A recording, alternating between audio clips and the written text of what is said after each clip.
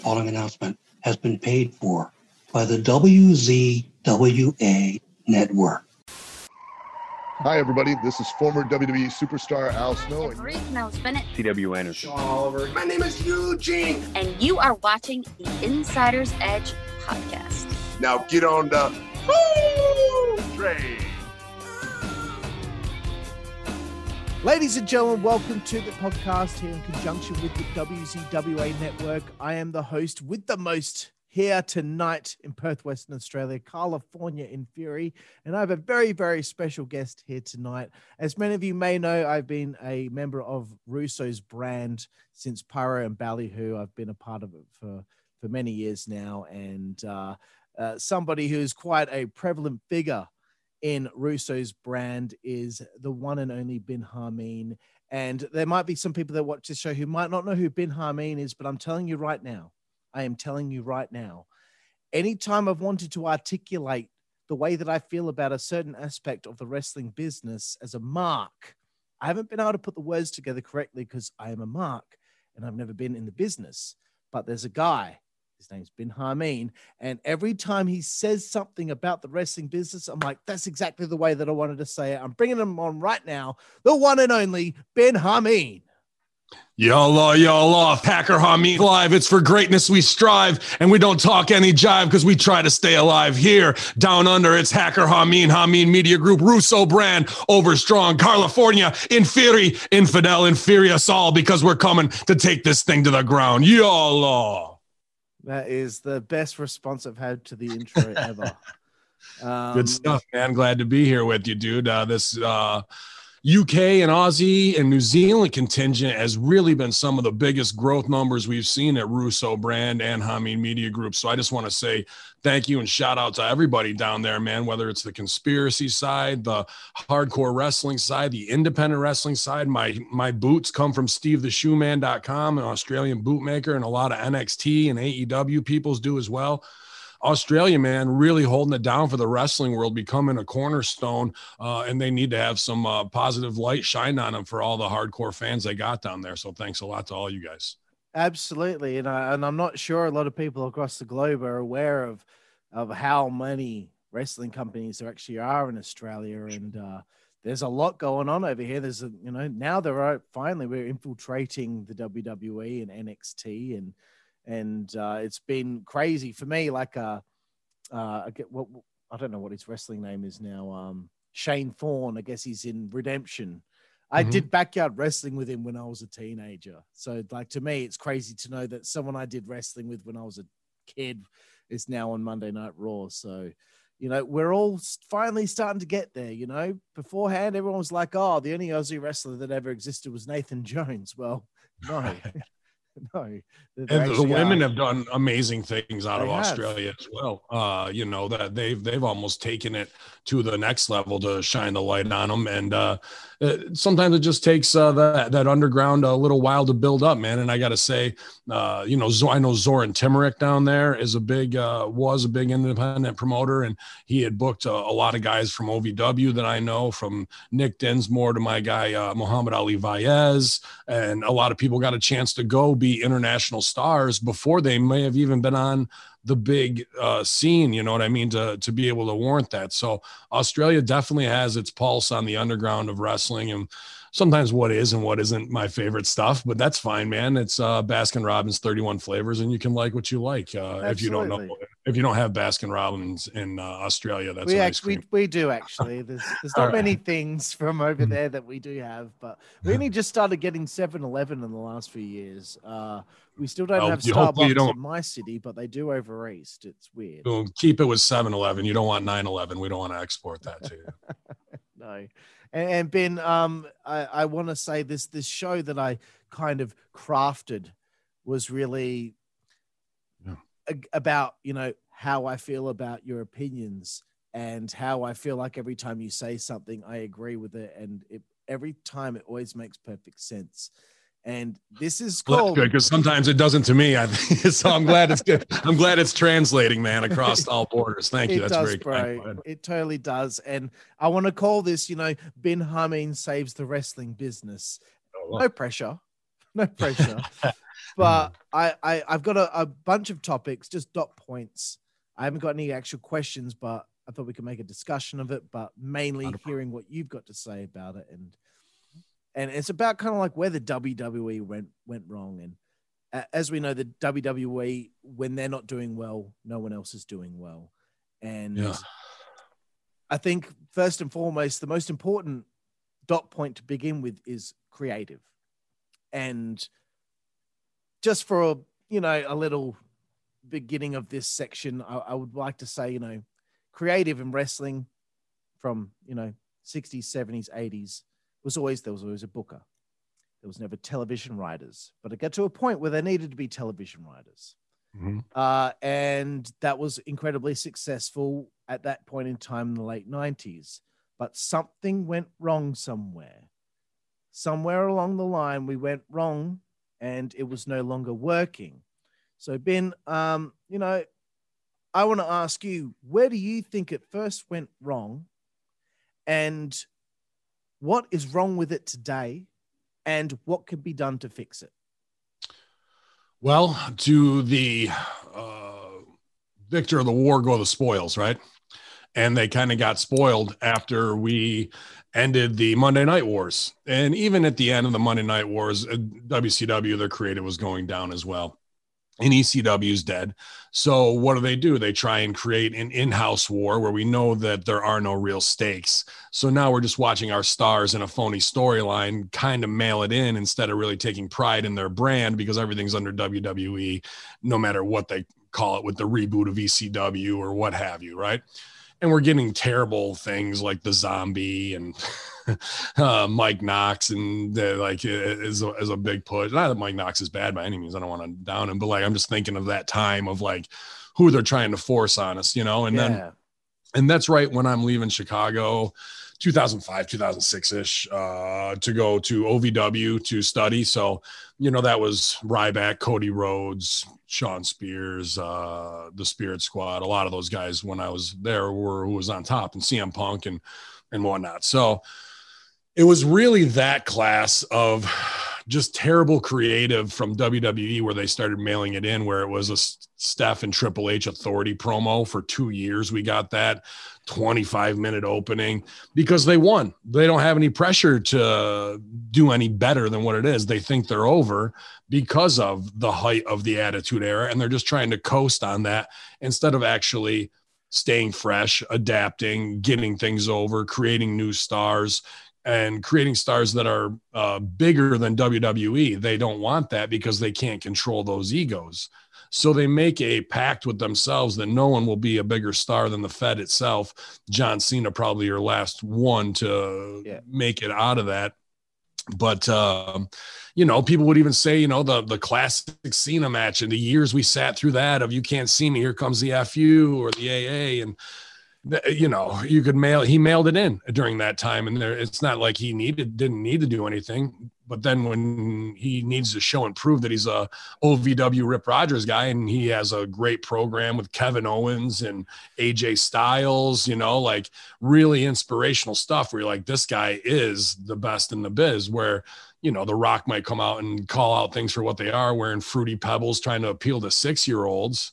When your main demo of ticket buyers are 35 to 40 or what have you, but they got kids and they want to share that experience. So we just got caught in a really trap. And the other thing too is because Triple H and Steph have kids, because Shane has kids. Now Vince plays grandpa. Well, guess what? Everybody, we go from the corporate tycoon to everybody's doing the family thing because we're doing it.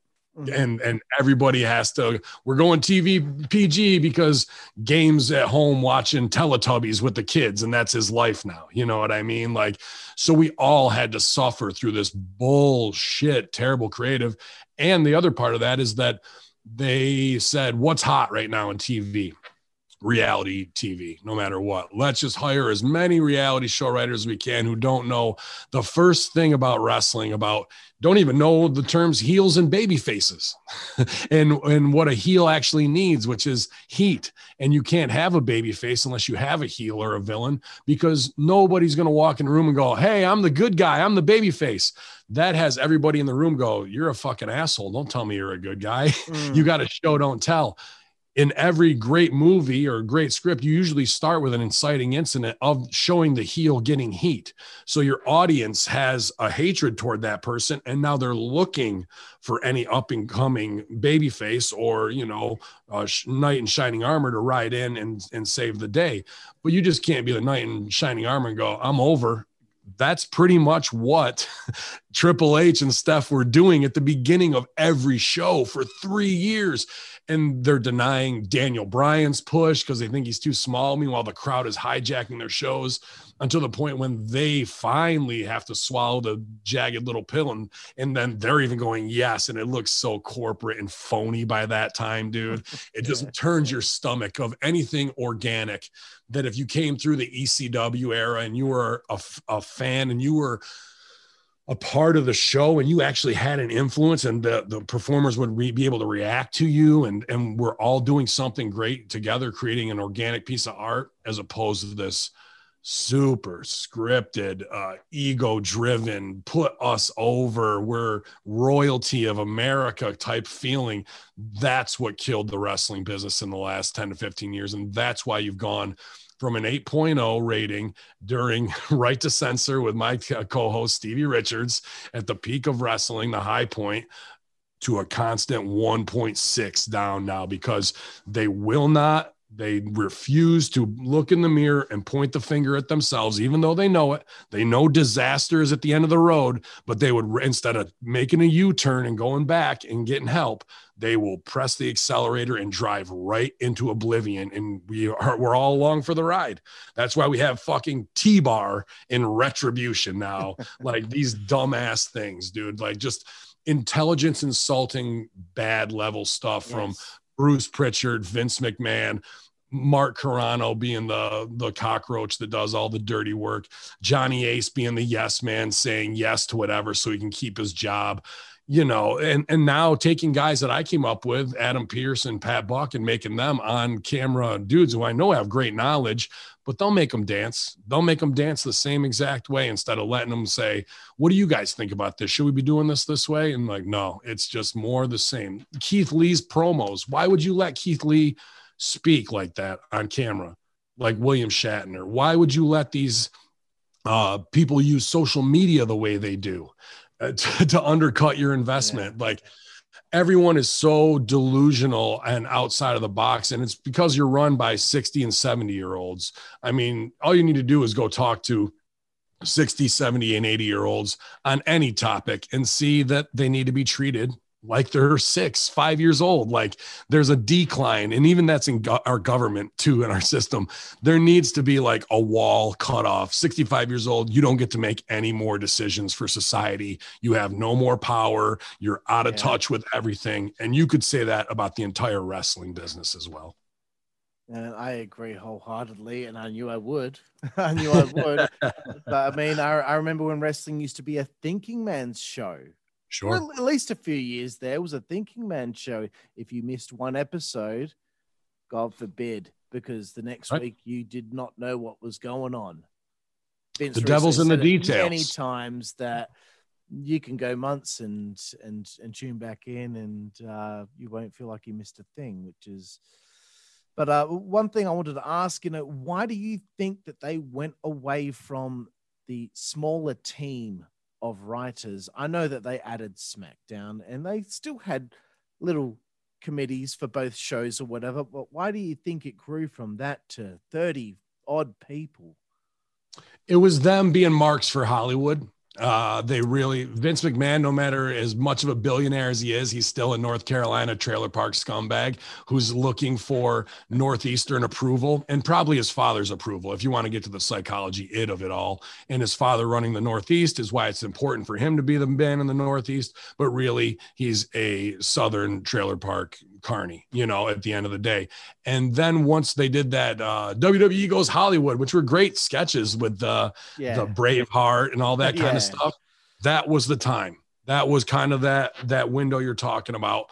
And Vince, again, wanting to be accepted so much into the Hollywood power. Like, I just need these people's acknowledge me that I am. You are my tribal chief. You know, like that. He needs that so much that it was like, well, watch what I have. I'm going to hire all of these people too. They're doing great numbers. We're going to hire Big Brother. We're going to hire this person. We're going to hire that and the other. And then, you know, you got Patrice O'Neal on staff, and Patrice likes wrestling, and God rest his soul, one of the greatest comedians of all time, in my opinion.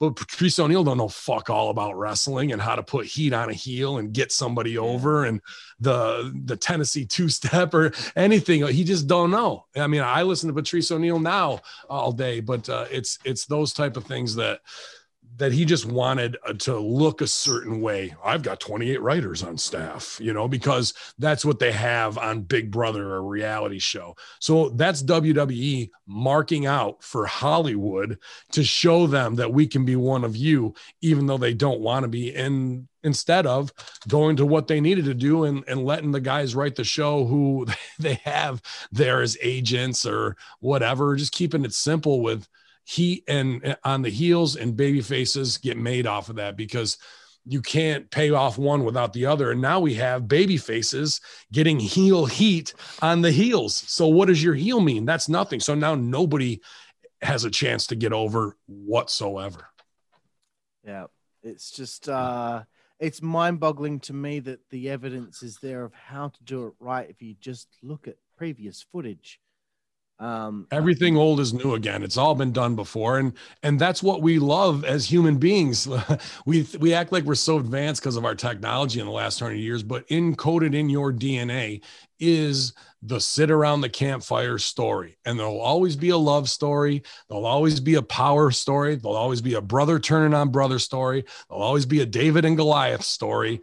These tropes go through Shakespeare. They go through Sophocles. They go through anything you want. Mark Twain.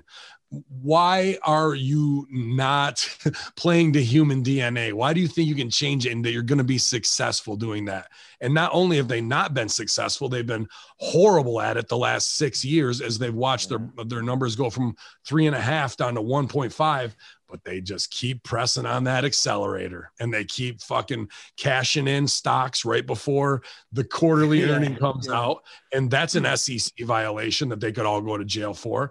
They think they're over because they did whatever CIA propaganda piece it is where they're working with them to go to the Kingdom of Saudi Arabia and cash in huge there as well. So they went from being the owners of the Carney Act to now having masters, USA, Fox, the Saudis. And now they have to lie to Fox and USA every week about, why are ratings down? Oh, it's because football's back. Oh, it's because of it's because of COVID. Oh, it's like, no, the bottom line is because you guys are out of touch, egomaniac, narcissist psychopaths who are hell-bent on doing heat payoffs and putting Lana through a table 4 times week to week to week to make yourself pop in gorilla position because you hate Rusev for what he's done. Yeah. And that's more important to you than giving your audience the top level of entertainment. Well, guess what? Your audience knows all that, and it's not like you're getting over on anybody. So they're just going,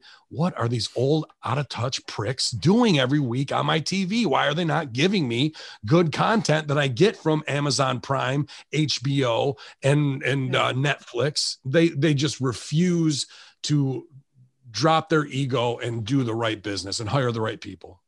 Yeah, absolutely. And people give WCW Thunder from back in the day a hard time, but WCW Thunder did better ratings than anything that's going on today. And I just had an argument with someone in the last 24 hours online. I've got to stop doing it because there's a lot of dumb wrestling fans out there.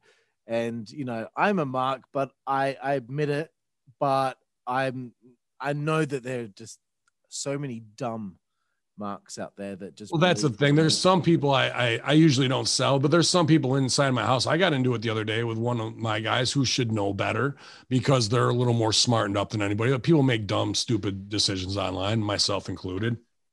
But there's some people, when you say marks, like I just can't even slow down to like acknowledge them because the knowledge difference in what I've done to pay my dues and learn from the masters to sit and trying to have an argument with somebody who played a video game with Congo Kong. And now they think they're over with me.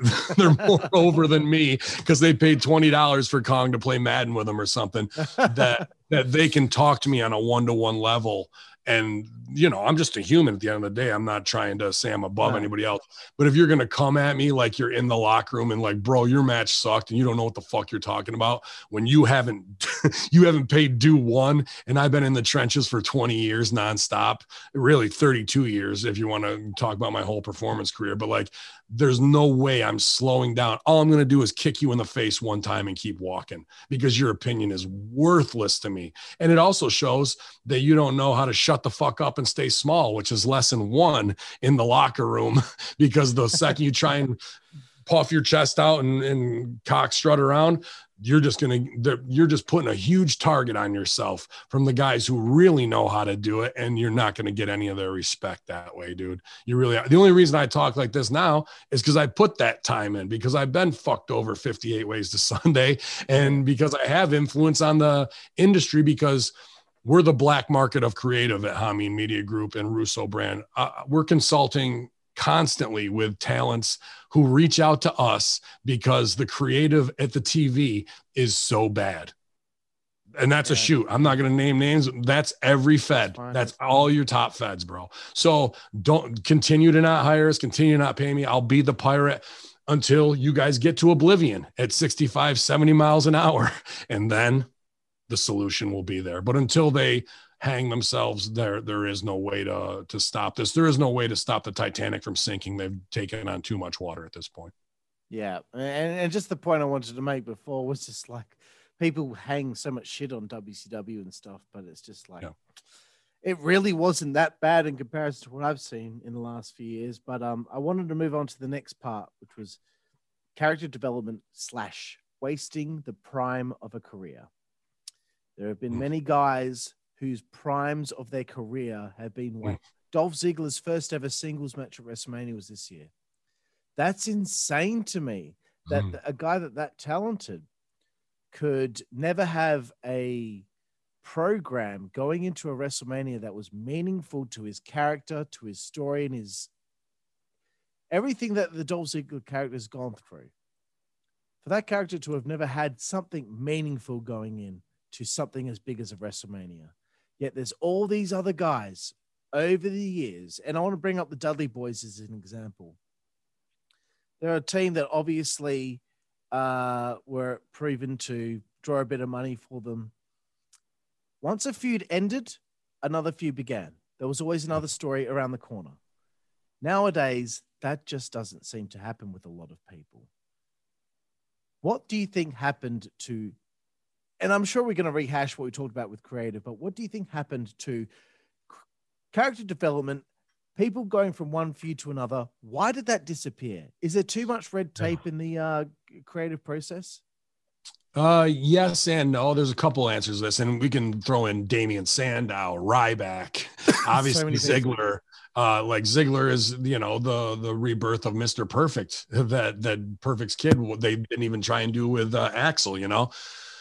Same with IRS, Bo Dallas. You can go right down the list. Wade Barrett. I mean, there's just all the guys that came up with an OVW pretty much, and now finally Drew's on top where he should be. But you know, endless people that just they could have given so much more, but were never given the fucking content necessary to do something interesting and sink their teeth into something fucking exciting.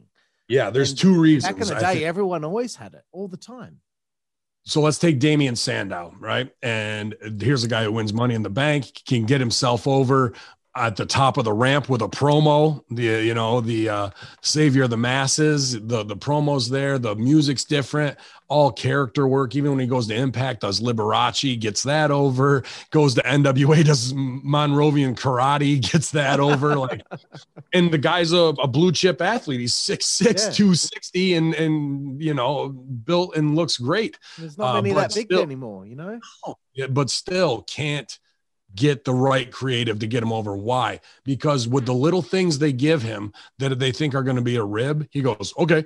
And then he goes out and shows you that I can take anything and get it over. And the worst thing that you can do to end your push is do something that they think isn't going to get over, or it be your thing, and get it over. Nothing makes them want to stop you cold more than that. So that's one thing. Don't you dare get yourself over on any other shit. And guys who do that, they are fucked. Then the other part of that is we're writing the show on Monday afternoon at 3 p.m. Yeah. So how do you expect to do long-term business where I'm going to do a feeder program where maybe it's a stepping stone to get the Dudleys up to that top level to face Edge and Christian? Well, who do they have to go through? Maybe there's a mini feud with the Hardy Boys or what have you underneath, and then they would transition. All of that is planned out in at that time in a 3 month, long storyline. Here we're showing up, looking, Vince, let me see that script. Oh, goddamn Sunday.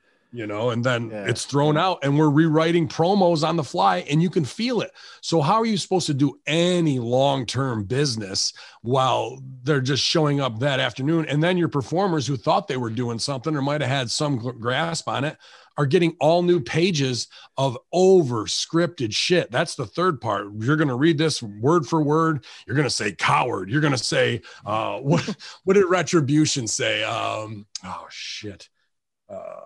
Insects, the locust, we are the locusts, and a plague is coming to get. Dude, what 20-year-olds talk about locusts and the plague or call anybody a fucking coward? Nobody. No. Go watch the Keith Lee Braun Strowman promo that they did on WWE. So bad. Braun, he had the gall to come down and face me, and that's why I respect him. And Keith Lee, if it's a monster you want, then it's a monster you shall have. Like, bro, the most brutal amateur acting, the most brutal out of touch writing from 60 and 70-year-olds who think this is, I don't even know what they're writing for, to be honest with you. Like, I can't even put it adjacent to anything. And then ready, go. And what do you think your audience is going to do? How can you make black guys not cool? I don't know, but WWE has found a way to do it, bro. They can take the coolest black guys and make them total shit bags that I don't care about whatsoever. It's so true, man. Like, they're the coolest people on the fucking planet, and they've never made any of them cool. Not one of them, dude. How do they not see that? Here's the perfect example. Bobby Lashley, you left for Impact and got yourself over. You got yourself over in Bellator. You look like a fucking $1 million.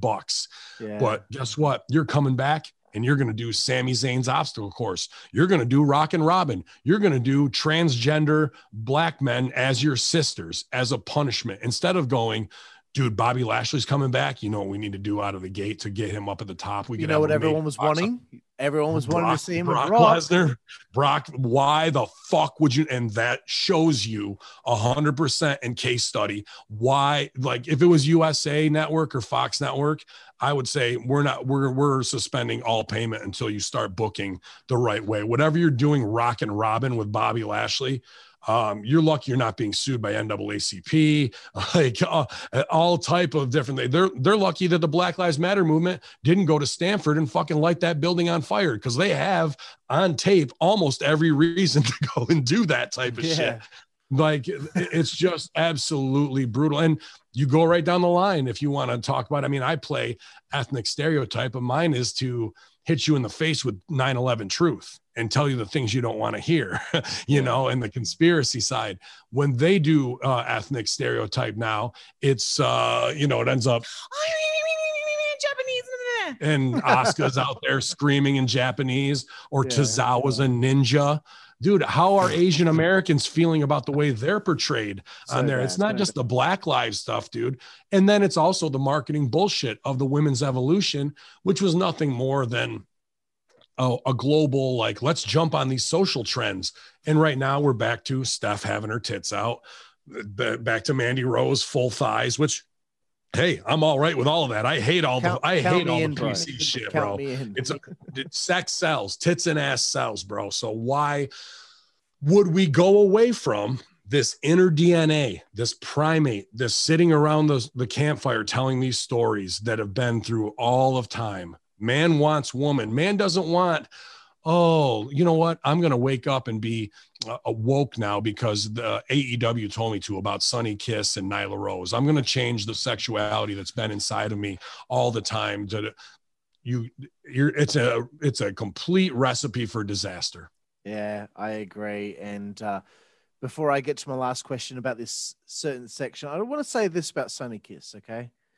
I'm a heterosexual male. I understand that he's homosexual, and that's fine. Sure. What I don't understand is, you're a wrestler. Why do you have to come out posing like you're Nikki Bella, doing the splits on? I'm a wrestling. You're supposed to be you better fight someone. You're about to fucking fight someone. I don't want to. Why would you be posing and putting your hand in the air and splits across the ropes with your crotch hanging out? What wrestling fan really wants to see that? I know. Well, let's go back. You said you're a heterosexual male, but you were questioning your own sexuality looking at Sonny's ass. That's what you were trying to preface it with, and you don't want to get there. That's the problem, because they're making you feel that way. And I don't have too much of a problem with that, because my mentor, the hustler Rip Rogers, worked the queer gimmick. Adrian Adonis, we can go to Billy and Chuck, which was a little bit too like, that's Vince's version, but what's his name? Right around that time too, from OVW, and Rico. Yeah. Thank you. So the gay gimmick has been there, and now in AEW in 2020, they're trying to blur the lines. And I did a show with Sonny Kiss, and I'm a heterosexual male too, or so I think, with 432 wives. But when Sonny Kiss is walking around the locker room in those panty shorts, and look, and you're like, because he is very effeminate and very female, and you look and there's an ass sitting out, and you're like, damn, Sonny got a nice ass. You're like, wait, hold on a minute. No, they're like, you're trying to blur the lines in my head, which is a great part of the work. I love that. Here's what I can't really endorse, and I don't want to say endorse, because it's probably who he or whatever he wants to pronoun is, and I think Sonny's cool with it, because that's the gimmick that he or she's working on any given Sunday. But after the match, it was backstage. It was like, I don't even know if I was, but it was like a constant flame out, and like, oh my God, girl. And like all that stuff, like really playing up the gay stereotype. I came up as a theater kid, so I've seen every stereotype in the gay rainbow, of effeminate heterosexual to very butch lesbian to transgender to closet big football player to, like, I've seen the gambit of it. And, with Sonny, I feel kind of bad for him, because I don't know, maybe I shouldn't. It's like they can't turn it off backstage. Like, it always got to be on. Like, that'd be like me coming back from a match and be like, yes, infidels, everyone bow before me in the locker room. Hear me now. You know what I mean? In the locker rooms, be like, what the fuck, bro? But in this SJW world, we get girlfriend, that was the best, and And I'm like, dude, you don't have to keep that kind of, it's got to be exhausting, I think, to have to do that. But I mean, just for me, I just think it's okay that he's gay, but he could be an ass kicker. It could be, I'm gay, but I'm going to fucking kick your ass. Like, why does that have to be the focus? Why can't it just be, he just happens to be gay? They just haven't, Sonny Kiss is pretty green. Hasn't been around that long. And AEW isn't, the person who's running that doesn't know really how to book any archetypes either. Right. So Sonny's just going with what worked on the indies, like a lot of people there are, and nobody's got Sonny Kiss's like in the beginning, it was cute with their little AEW fans, SJW, as an affirmative action hire to go, look, we're woke. And it's not like Sonny can't work, completely athletic. There's no doubt about that. Yeah. And the match I saw on the indies was versus another transgender. And it was probably the best match on the show because they didn't work hardly any of the gay gimmicks. They just went and worked back and forth. So that was a very interesting match where I was like, dude, what? And the dude who he worked, who now dresses like a woman, was one of the best like coaches and workers in Rochester. So I'm sitting backstage. Here's the Ayatollah in full gimmick, watching two transgenders tear it down in an old school Memphis style Jerry Lawler wrestling match that made perfect sense. And neither of them were working the queer gimmick like how the queer gimmick should be worked. So the crowd's chanting faggot back at them. Instead, they're just wrestling like it's fucking Terry Funk and Jerry Lawler, man. And the match was great. But I'm like, this is the most and Trent Brett is standing right next to me. I go, this is the most bizarre thing I've ever fucking been a part of. Dude. But a great match and a good person. I just hope that they're happy, you know, in the choices that they're making, because they are being exploited to some degree. Let's for a reason, and it might be good. And I get it. And you know, now that you've mentioned that, and I will get to the final question of that section in a second, but I want to mention Darren Young. Because did you look up Sonny Kiss on Grindr? That's what 55 Live wants to know. Are you did you download Grindr and were you looking for something? No, I did not. But I remember there was a period of time where Stephanie McMahon was tweeting about Darren Young and how he's not a homosexual character yet. We haven't thought about. Oh my God! And dude. I'm like, and I was tweeting at Darren and I was tweeting at her, and I'm like, he already is a homosexual character. He's himself. You have not told us anything about him other than the fact he is Darren Young and he is who he is. Yeah. So he's already a homosexual character. What a tragedy! To be a wrestler. That's all it is. He doesn't need any other element added to it. He already is what he is, and he's wrestling. He is a homosexual character. It doesn't need to be like that. Could have been the very first time. What a massive crossover audience and money shot. Well, that's, I mean, I want to do pun, but money that they missed there, because this could have been the first time that you don't need to do over the top drag queen. You don't need to do super effeminate. You don't need to take a straight guy and make him gay, which Vince thinks is one of the most fucking hilarious things ever. Of course he does. He's a child. He's got a lot of sexual dysfunction. There's no doubt about it. Whether it's inappropriately touching his own daughter or whatever it is, you know, it's very Biden-esque.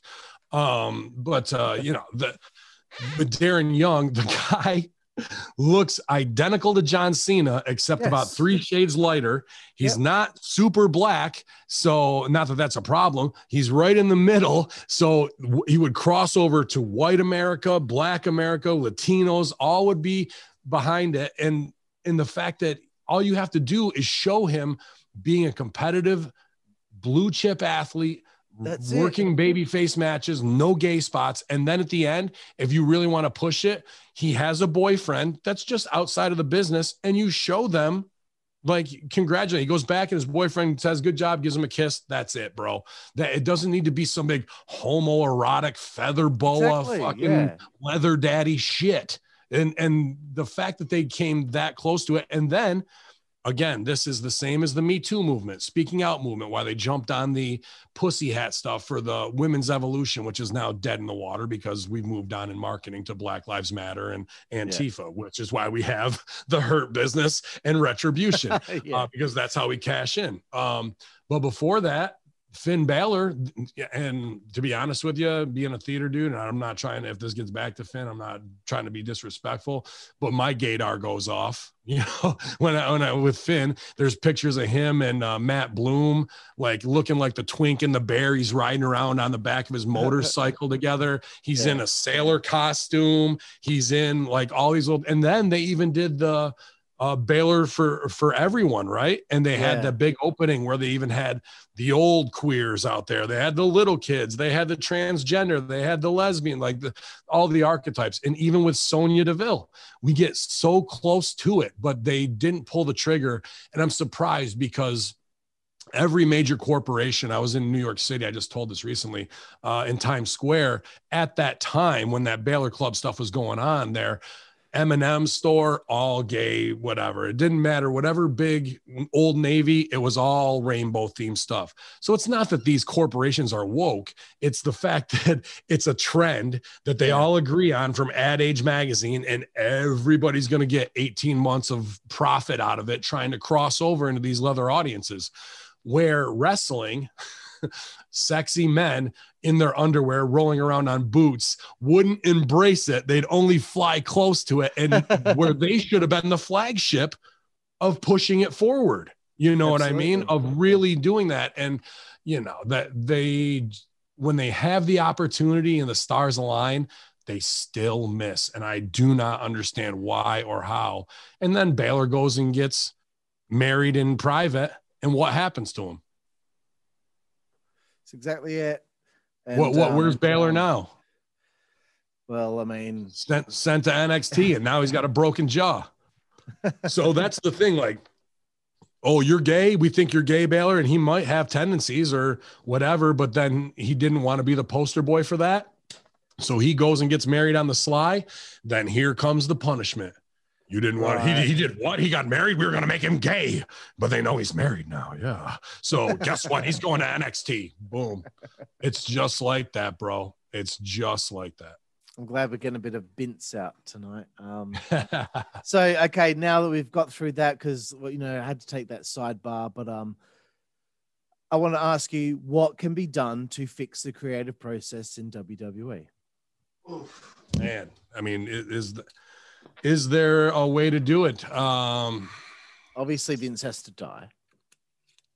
I don't know. I think Vince could repair his relationship with Vince Russo, and that's not just because I'm on Russo brand and I'm a firm believer of the Attitude Era, and because I co-host with him and do a lot of business with him. I'm not just pushing for that. There's nobody else aside from guys that you don't know about, the management of 2CW, Josh Jenneret and Steve King, myself.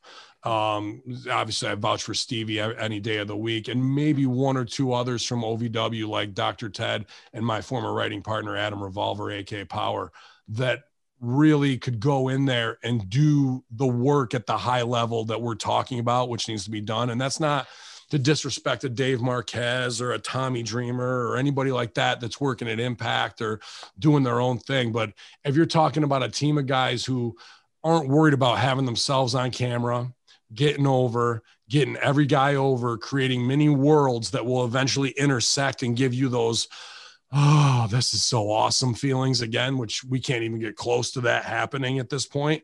There's about 5 of us that I would say. And, you know, but to that, the Stooge core has to go. Ace got to go.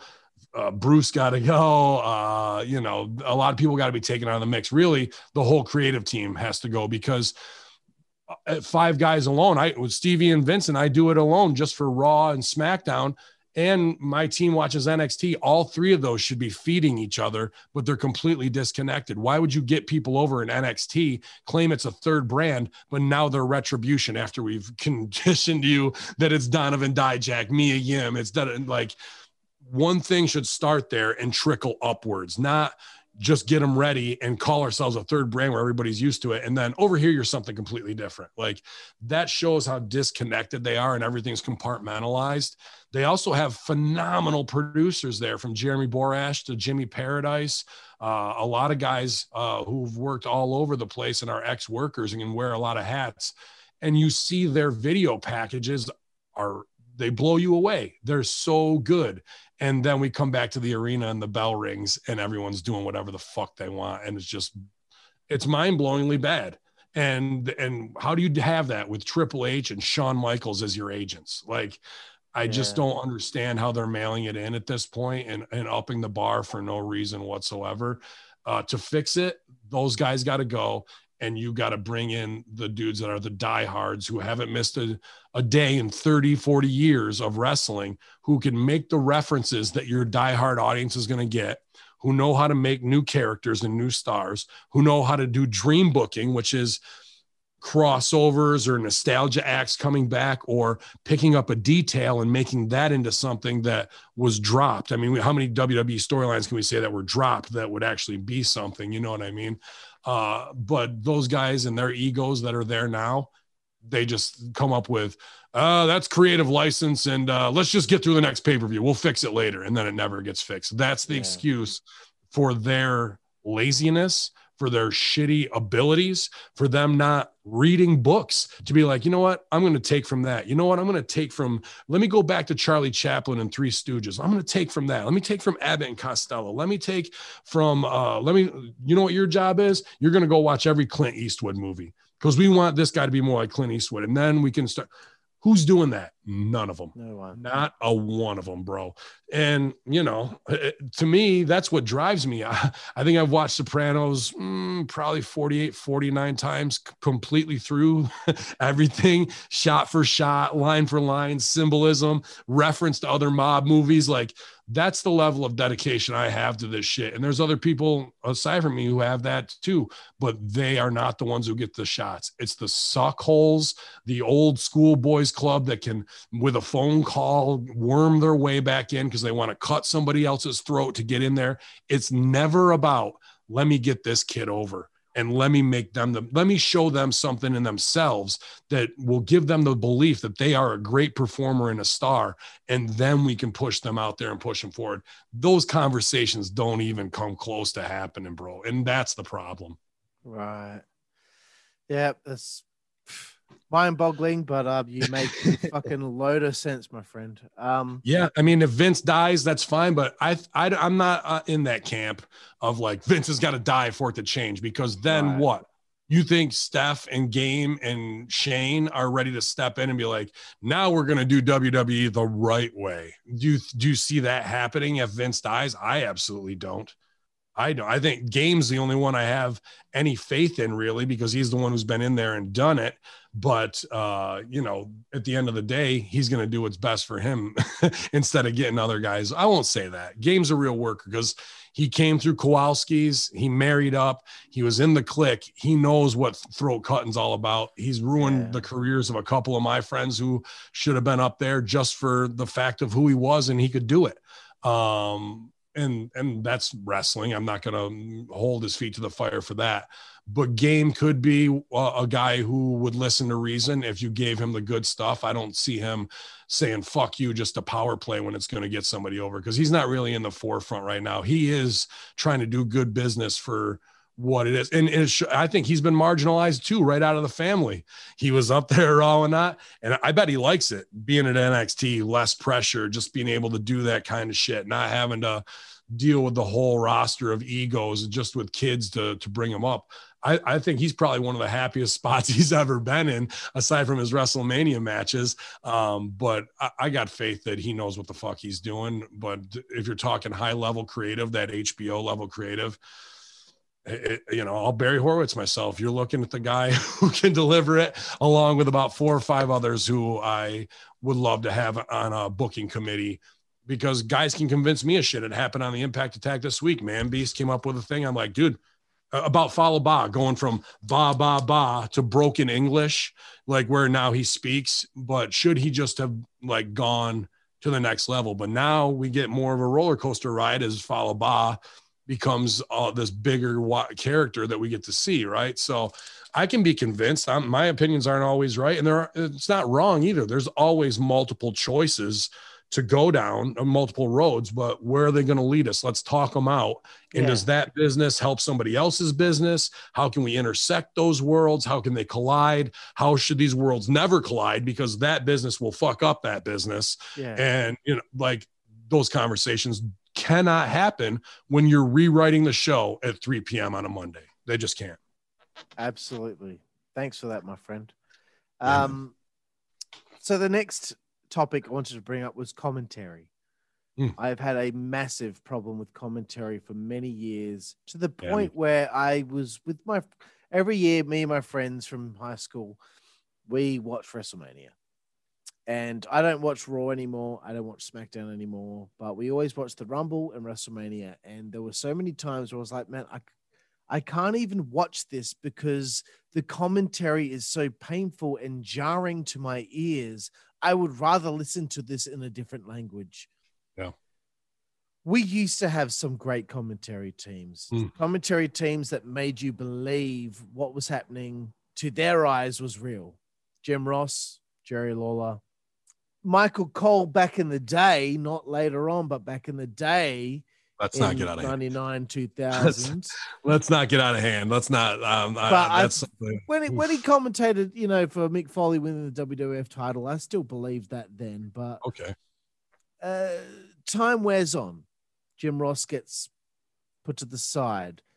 Jonathan Coachman, not John Grisham. That's the. I can't remember the guy's name. That's how important he was.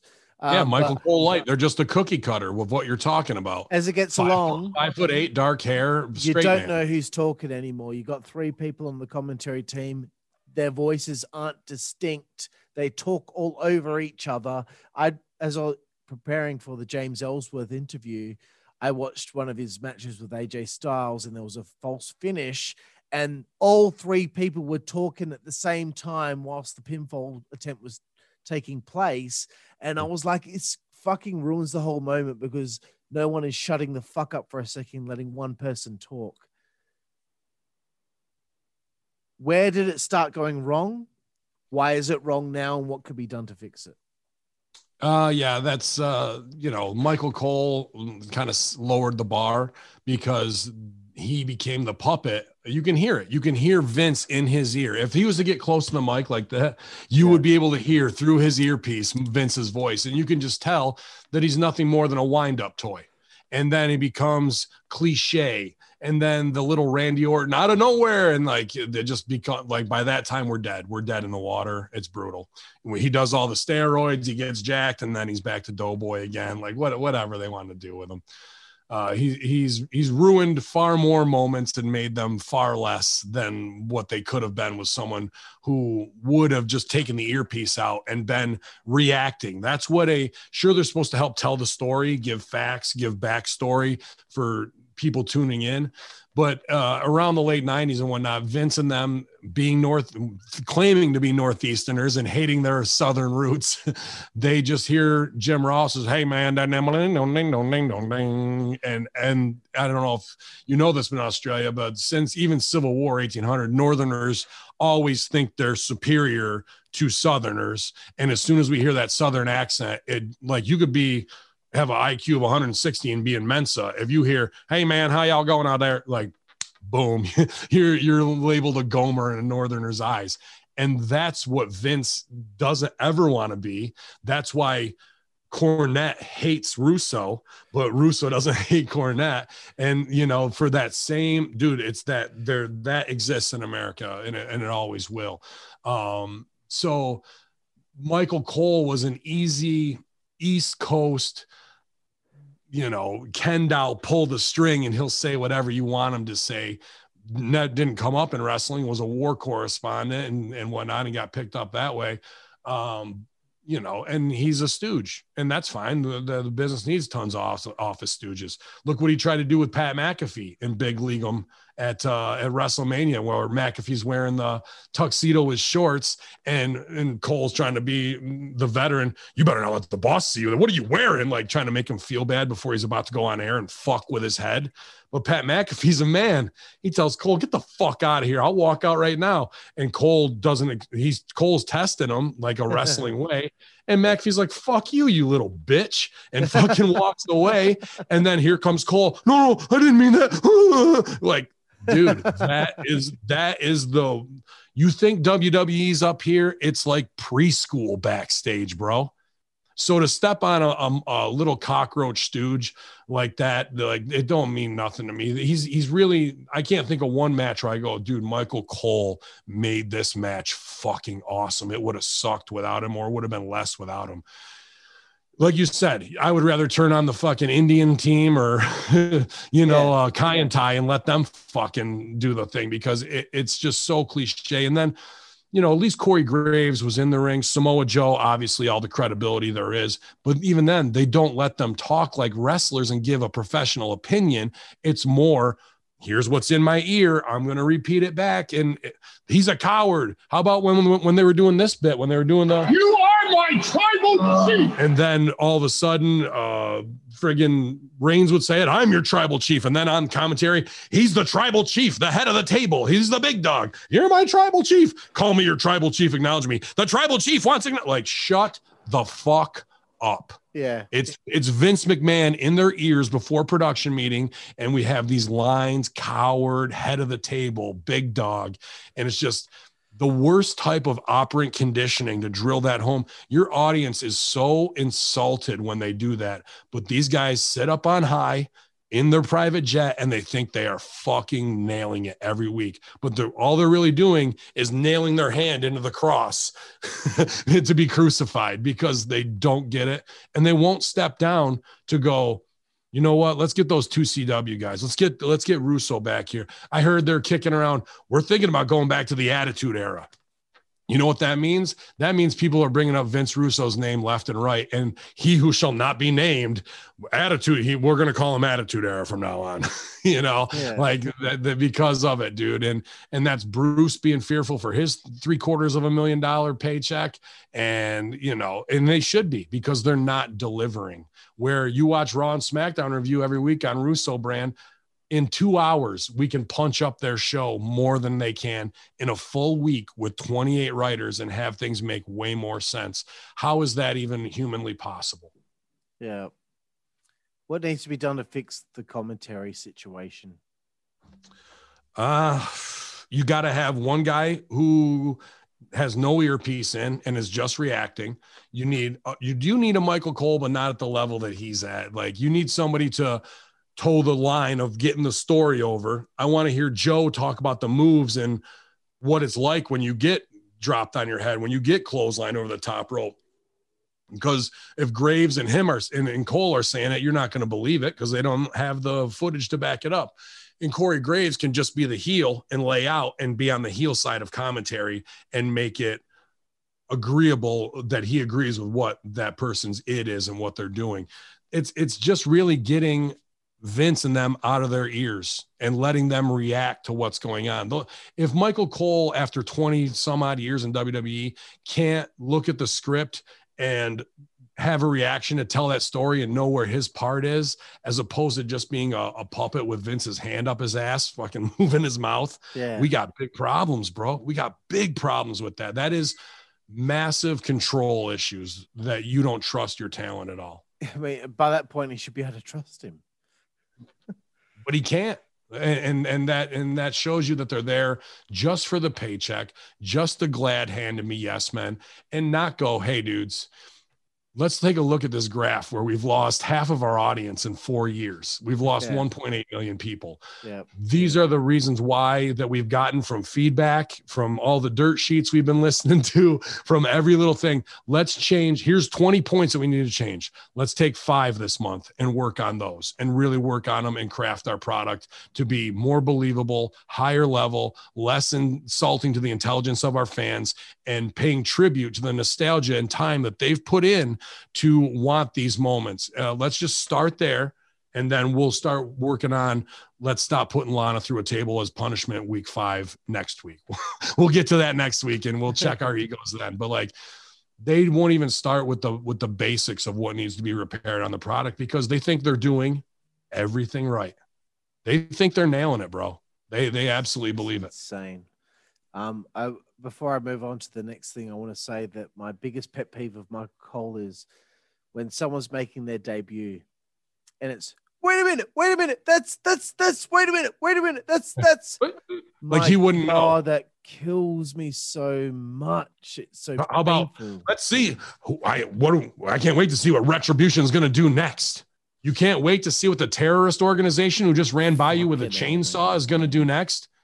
How about if they put a spear through your heart? Is that what you're looking forward to, is seeing what happens next, bro? They don't even run away. A dude ran past them with a chainsaw into the ring and they sat there. You're fucked. I don't know what to tell you. If you can't get that reaction alone, then what are we doing, man? I talk to a lot of people NXT wise too, and my staff does.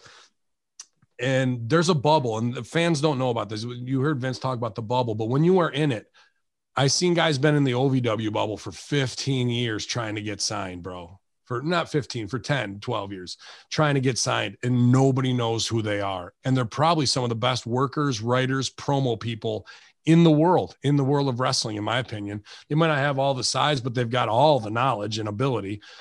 But they're in this wrestling bubble, and they won't come out and talk like this on air and make themselves a property or bury themselves because they want to play this game.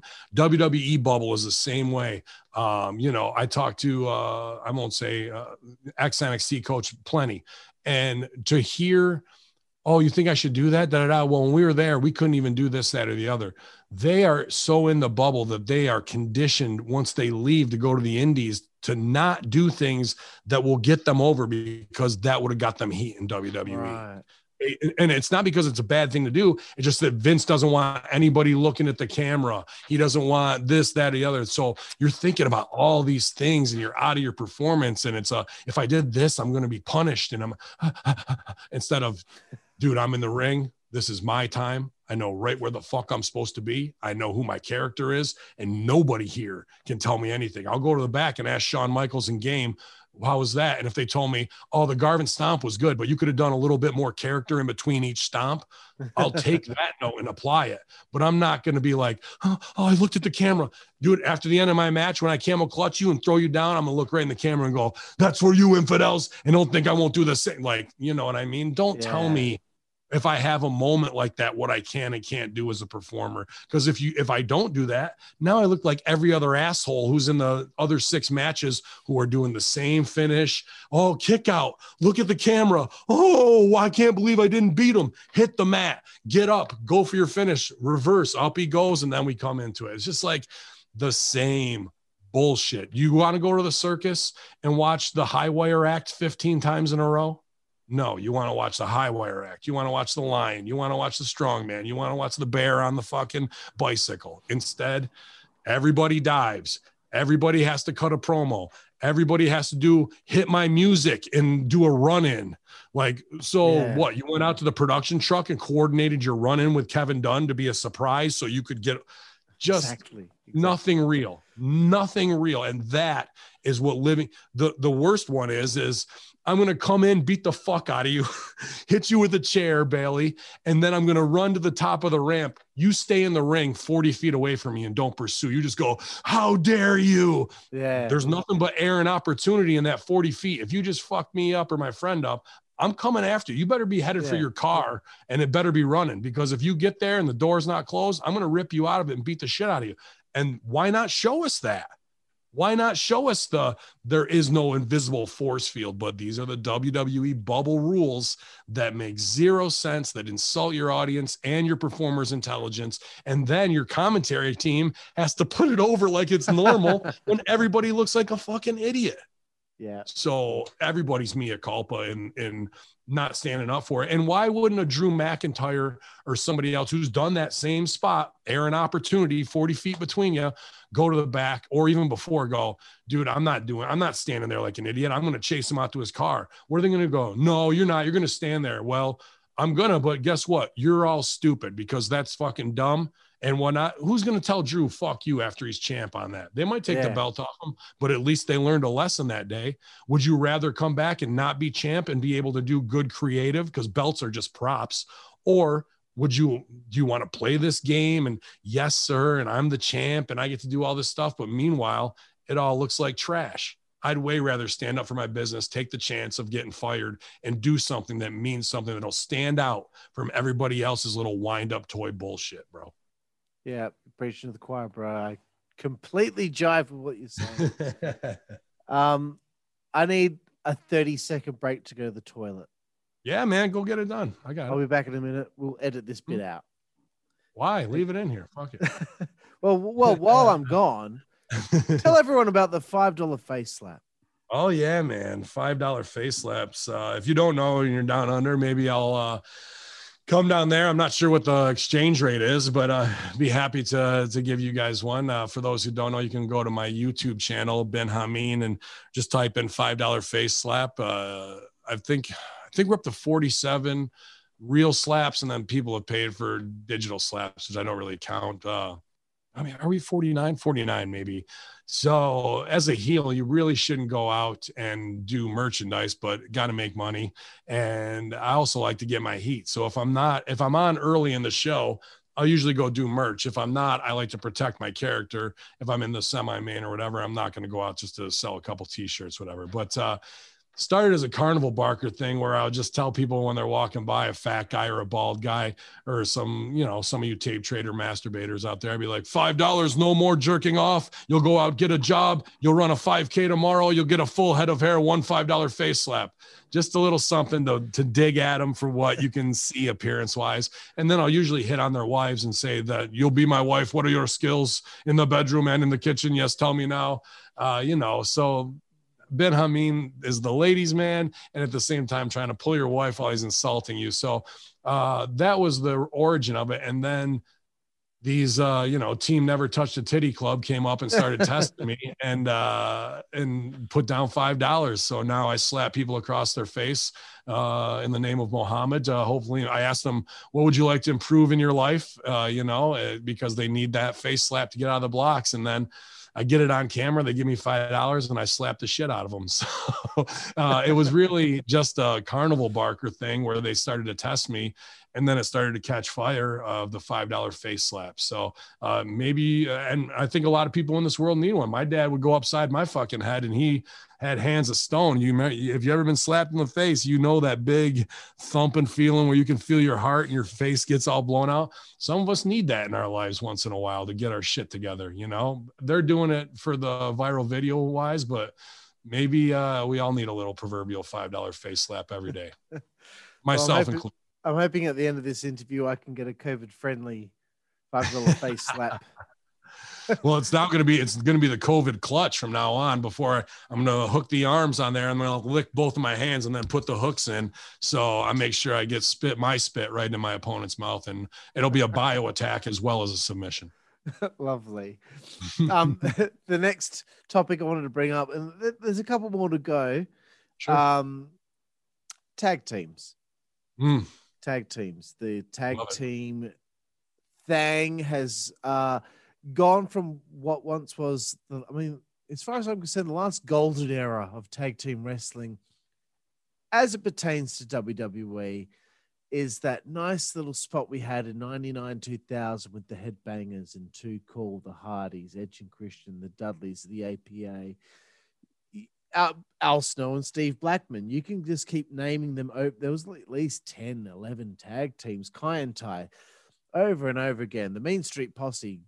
How do you feel about them? Fantastic characters, fantastic performers. Sure. So many tag teams at one stage. Then as time wore on, tag teams become thrown together guys. And the only teams over the years that really seem to have stuck together for a long period of time are the New Day and the Usos. Everyone else seems to just have their run. Like, let's think about the Basham Brothers. Great little run that they had on SmackDown. Then they have the draft and they split them up. They don't put them on TV and then they get released. Seemed to happen quite a lot. Once again, why did it go bad?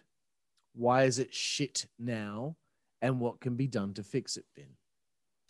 Very good question. I love tag team wrestling. It's where I started and what Rip Rogers teaches us first, because it's the hardest and most involved point of wrestling to do. Once you can do hot tags, false tags, tell the story the right way, do the draw, the ref draw, a bunch of things that you can't do in regular matches, you'll be able to do those things in a regular match if you need to. So I'm always going to have a soft spot in my heart for tag team wrestling as the best wrestling, as far as I'm concerned, because there's a lot more knowledge involved with it, and there's a lot more timing involved with it to do it. And when it's done right, it's one of the most beautiful parts of the performance art, as far as I'm concerned. And all those teams you mentioned, absolutely, I love it. And all those guys were a different flavor in the Baskin-Robbins 31 flavors, weren't they? Yes. And now we get thrown together mixed tags, Ziggler, Rude, Shorty G, whatever. Nothing means nothing, right? Yeah. And those guys know how to wrestle. And meanwhile, here's Rude. Where the fuck is James Storm? Give me beer money. We all want it. That's what we want. It's like Lashley and Lesnar. We want the fucking shit. Just give it to us. Just fucking do it, and they won't. For their own ego reasons. They didn't come up with it, Ben. Fuck. You got it, brother. That, and I love the Hart Foundation. I love the Stable Wars, Nation of Domination. Obviously, Pillman and Bulldog and Brett and Owen were phenomenal. All that stuff was great, and it could be patriotic. And we have that with the Hurt Business right now, but they won't pull the trigger on that kind of stuff and really go. They'll let Keith Lee come out with BLM because they won't walk that line of like telling a guy that he can't do it. But Keith Lee's not toting a Black Lives Matter message. He's just got the letters on his back. Give me an updated Nation of Domination Black Panther Party, or not even that. Give me what MVP was originally doing, which was show me the money, Jerry Maguire, where he's taking properties and showing them, look, you don't need to do Rock and Robin, bro. You should be in the main event. Now we're just in some like it was hot there in the beginning when they let MVP just talk and improvise and know what he was doing and they trusted him. And then once it started getting over, control. We need control of this. We got to get it over. MVP's getting over, you guys. We got to get it's on. We did it. I came up with this, right? I did it. No, you being an old white man and having control of it is what kills MVP's coolness. And now it's dead in the water. It's complete bullshit. A Raw Underground. It's a underground fighting league like Fight Club, but it's not. And now it's gone 4 weeks on TV, and we're going to have to restart it all over again if possible. And it's Shane. When did you see Dana White run into a UFC ring going, oh shit. Never. And that's what we're supposed to believe this is. They could fuck up a wet dream over there, bro. I'm telling you. So when it comes to tag team wrestling, they're not even working towards a hot tag or having guys underneath. The girls are so dangerous. They're so just going through the motions of what they learned in NXT, whether it's the Iconics got better this year, but in the beginning, bro, it was who's going to die in this match. You know what I mean? Every time. And I'm not really too hooked on women's tag wrestling anyway, so it's not really a big thing. But they never like set the table correctly before that even happened, because there weren't any teams other than the Iconics and other thrown together teams. And we got TVG stuff with Street Profits and the Vikings. Hottest show on TV, one of the hottest ones, Vikings, right? And instead, they take Warbeard Hansen and his partner off the Indies, who were killers. They changed their name 4 times in the first year. They have them fighting ninjas and doing this shit. Dude, go watch the show Vikings. Like, that show's awesome. All those dudes who are real Viking raiders and would have been killers. Like, why wouldn't they go that hardcore route with them? Instead, it's the Stephanie and Triple H and Shane and his wife are parents and Vince is a grandparent. So we're going to water it all down, bro. Yeah, it's all going to a 3rd grade level. And the Street Profits, guess what? You're going to get out there and shuck and jive, boys. You can't be empowered black men in 2020. You have to be the same coonery that we're doing with New Day. And look at New Day. Effeminized to take the black man and make him wear pink and baby blue, Biggie licking the top of a fucking ice cream thing. Like, just a lot of like, what are you doing and why are you doing it, man? Yeah. And they didn't stand up, and they got over, no doubt, for the little kids and whatnot. But dude, if you're a 40-year-old man, is that something that fucking appeals to you? And like, you're like, where is my Powers of Pain? Where is my Legion of Doom? Where is my Demolition? Where is my Hart Foundation? Guys who are tag teams for a decade and show you they had FTR and the Good Brothers. The OC didn't do fuck all with a year of them. So the art of tag team wrestling is pretty much dead, except for in WWE. Impact, you got the Deaners doing great fucking stuff there. FTR does good stuff. The Young Bucks, no matter how you feel one way or another, but these are established tag teams that will be together and stand the test of time. WWE isn't even thinking on that level, nor is there anybody on the indies or any place else that they're going to bring up that's an established tag team that's going to get over that way right now. So they are double and triple fucked when it comes to having a solid tag division like it was in that golden era, 87 through 95, really. Even though we went through a lot of shitty stuff in the early 90s, the tag teams are what really held it together, no matter if it was Mosh and Thrasher or whoever else doing a little bit silly gimmick, you know what I mean? But yeah, dude, it breaks my heart because tag team wrestling's the can get the crowd into it more than anything else. Instead, now we get shitty 6 matches that are thrown together storylines where these 3 randos will take on a tag team and another babyface, and then we'll get a shitty 10-man to do something. And none of those have any real stakes towards a belt or being the best tag team champions of all time, you know? And I still think they can draw money. I mean, the Hardy Boys. I mean, Matt, I don't need to see Matt wrestle anymore, dude. He's so good at character. His body's so beat up. I meant 1999 Hardy Boys. Oh yeah. I mean, I'm just saying, like, it's proven that if you get behind a tag team that is obviously getting over with the crowd, then you can make some money out of that. So you can keep doing that as, again, rehash shit. You know, take stuff from the past and keep going. And eventually, you know, you can keep tag team wrestling as I can't think of the word, and you know, it's getting late here, so like my brain. Well, you can keep it as a feature. I think I get what you're saying. Yeah. So the answer to the solution is you got to take guys in the beginning of NXT, get them together and build them as your tag team to establish, and they're going to the main roster as a tag team. Put Dabba-Kato and whoever, big dude, right? They could have done this with AOP. And they run through NXT, and then they get up there, and then they run it that way. AOP versus FTR could have got over.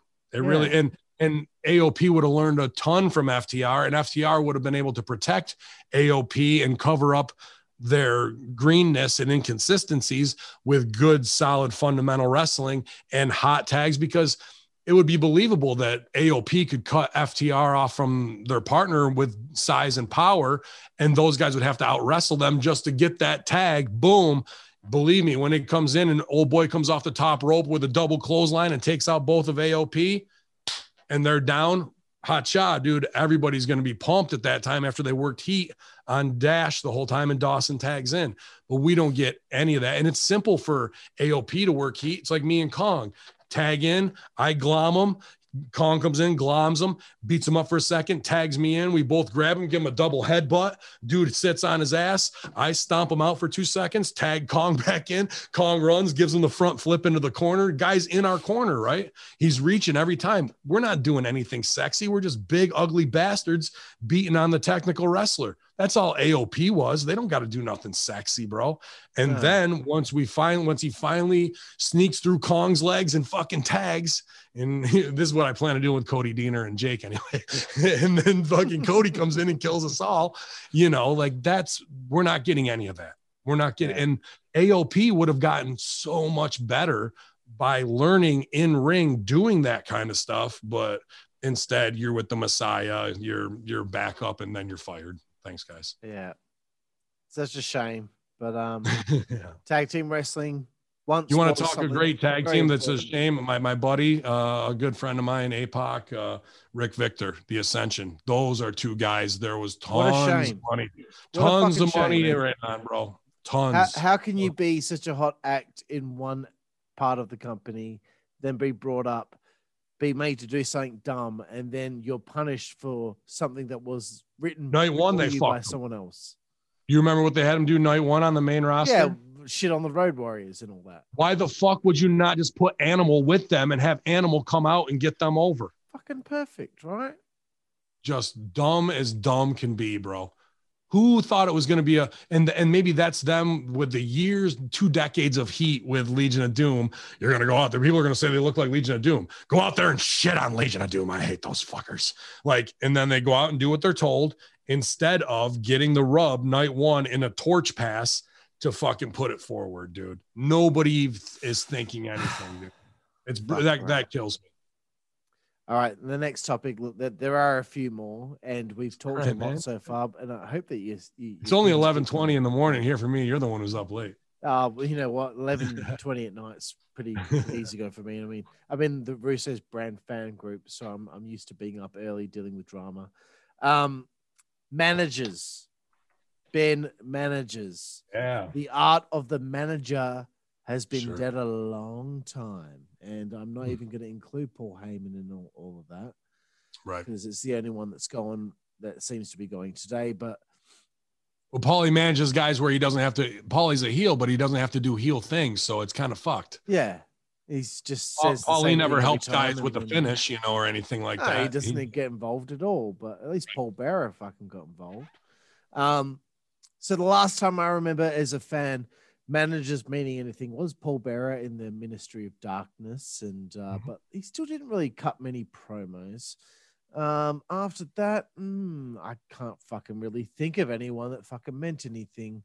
But when we're talking about the 80s and we're talking about all those guys, Bobby Heenan and Freddie Blassie, and there's so many, Jimmy Hart.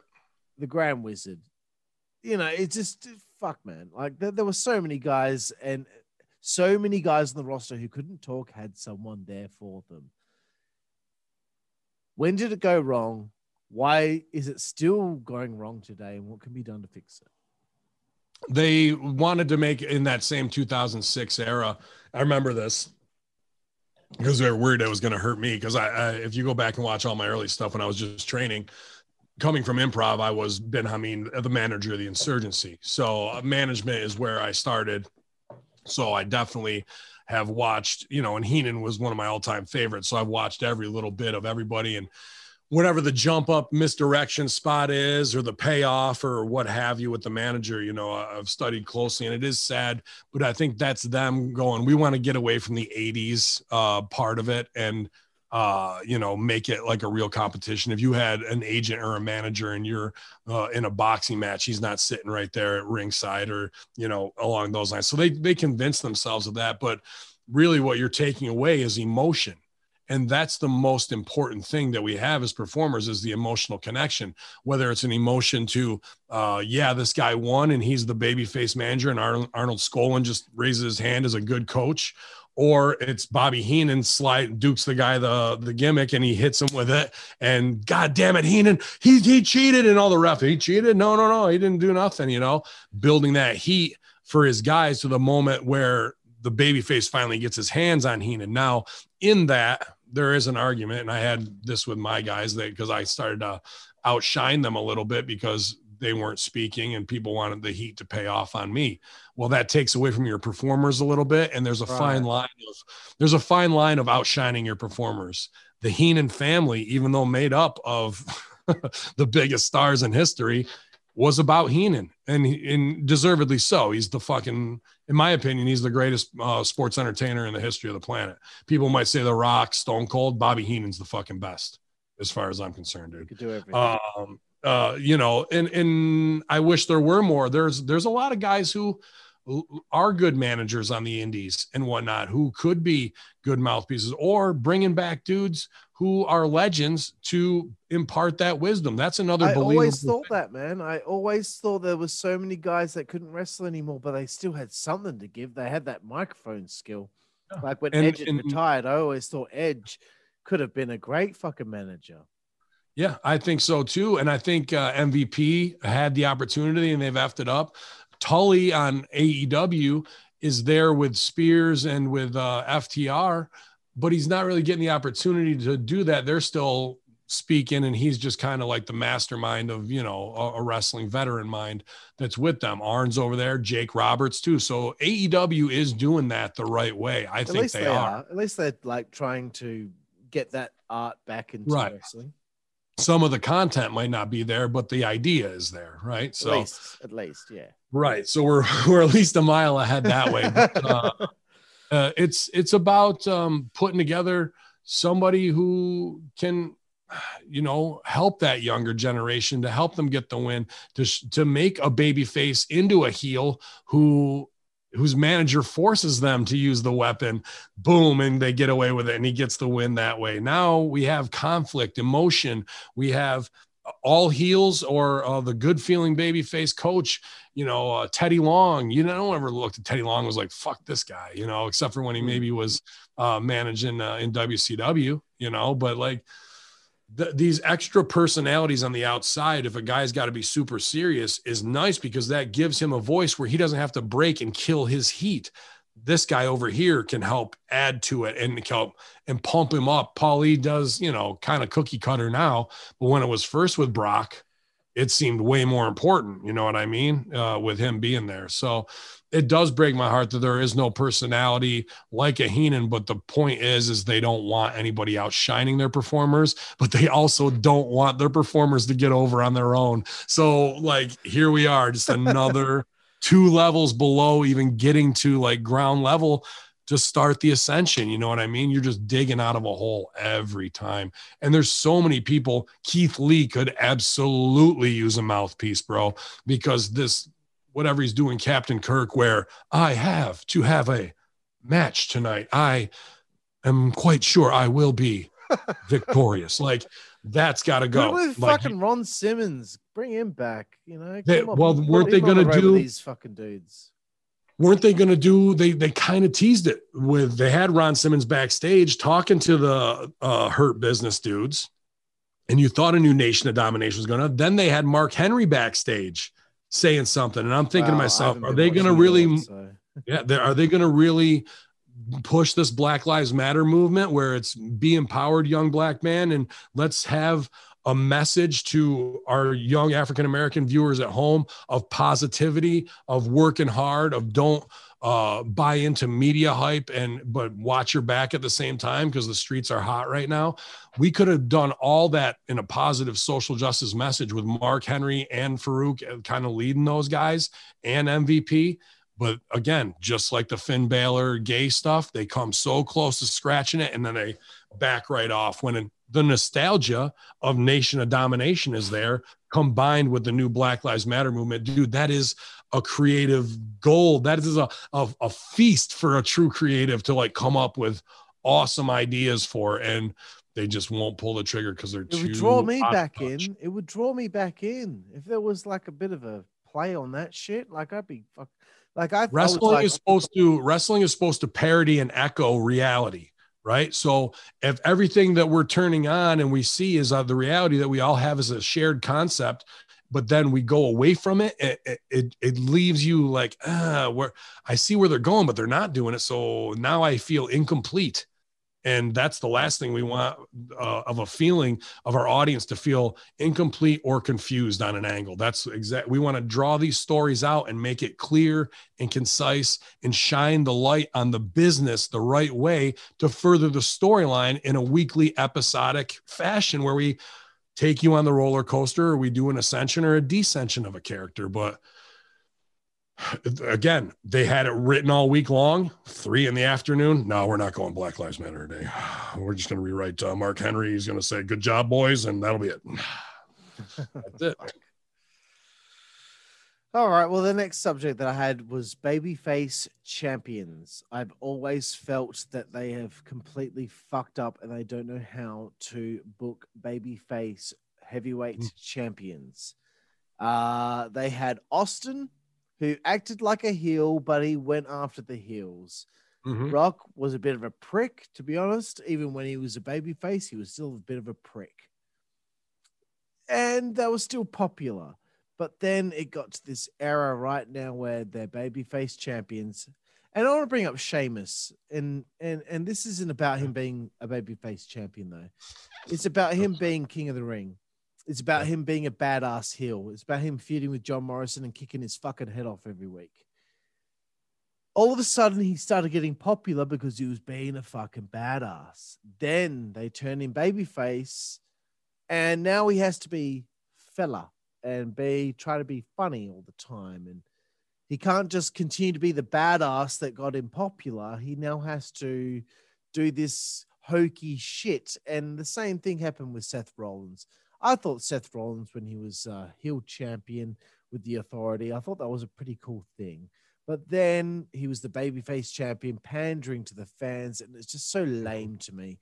It feels like they've never been able to really make the babyface face of the company, champion of the company, cool.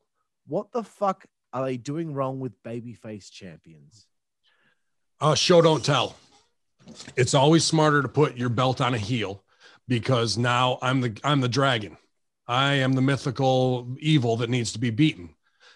Now you watch me beat 2 or 3 nights and that gets smoked, right? And you're like, wow, this guy's badass and whatnot. And he did it in a heel way.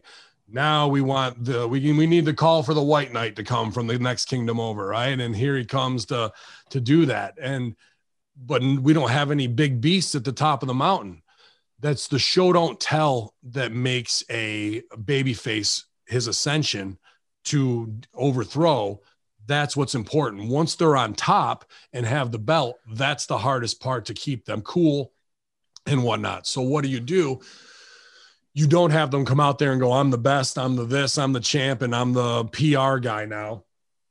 It all has to be situation based, where he has the opportunity to show that he's a good guy based off of how a heel, even as a non-champ, sets up the heat. Hulk Hogan with Macho Man Elizabeth, right? Like, we see Macho doing dirty things. Whatever, he walks off, Hogan has the opportunity to pick her up and look and be emotional and carry Liz to the back, right? That is show don't tell. That's not Hulk Hogan going, Macho Man, brother, why he can do that later and question him. Why are you doing this right now, laying Liz out here? That's not good. Like, if we just start going into it in an argument of back and forth and I'm this, that, and the other, fuck you, bro.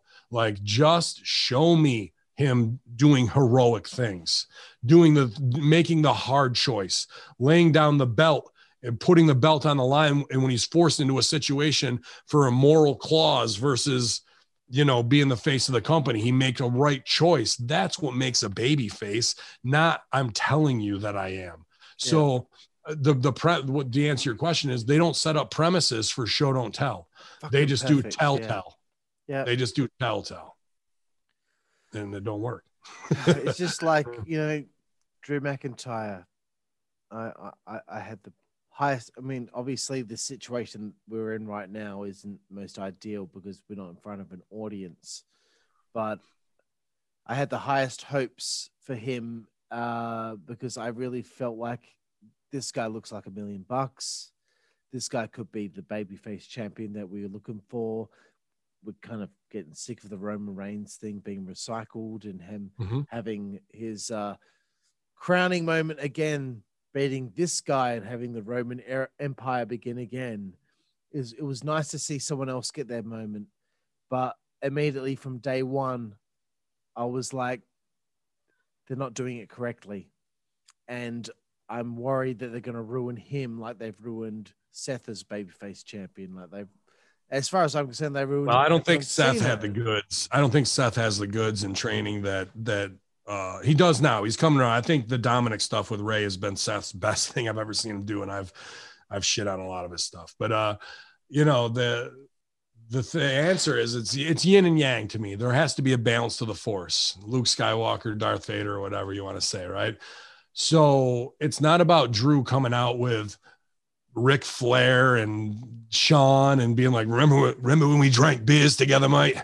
That was it right there. Yeah, we had a lot of road miles together. Like, the crowd at home is going, big fucking deal, bro. Yeah. What is the yin and yang that if he's fighting Randy Orton and Orton takes those guys out, whatever, that was clowny as shit.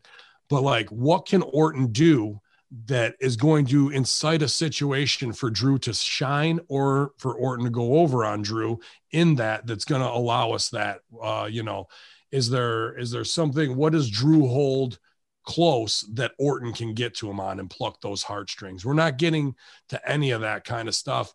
I thought one thing they could have done is gone back where they're trying to make him all virtuous and whatnot.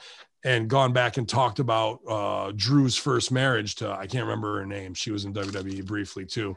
And she called the cops on him or something. Like, let's get into some reality shit, because that's how Orton would really work it, of like trying to get into his head. You know what I mean? Along those lines. And why not bring Drew's remarried now? Why not bring Drew's ex-wife out if we had non-time of COVID, and have her sitting right there at ringside to distract, and he doesn't even need to do nothing. You know what I mean? Like, she walks him down and he has her sit right there, and Drew didn't know she was coming. Now Drew's out of his element a little bit, and he's looking over, waiting that RKO can come out of nowhere. Some show don't tell of why you're here and along those lines, and the real mind games of what could have been. Instead, it's just, go put on night vision and knock out the guys. Oh, it's not night vision. It's a welding helmet, which would have made it darker, but we don't have time for that. God damn it. Regardless, like, they're not doing anything to yin and yang, good and evil, in setting up a show don't tell scenario. You can't go out there as a baby face and just say you're bad as fuck. You have to show it. Understood. The next topic I wanted to bring up was OVW versus NXT.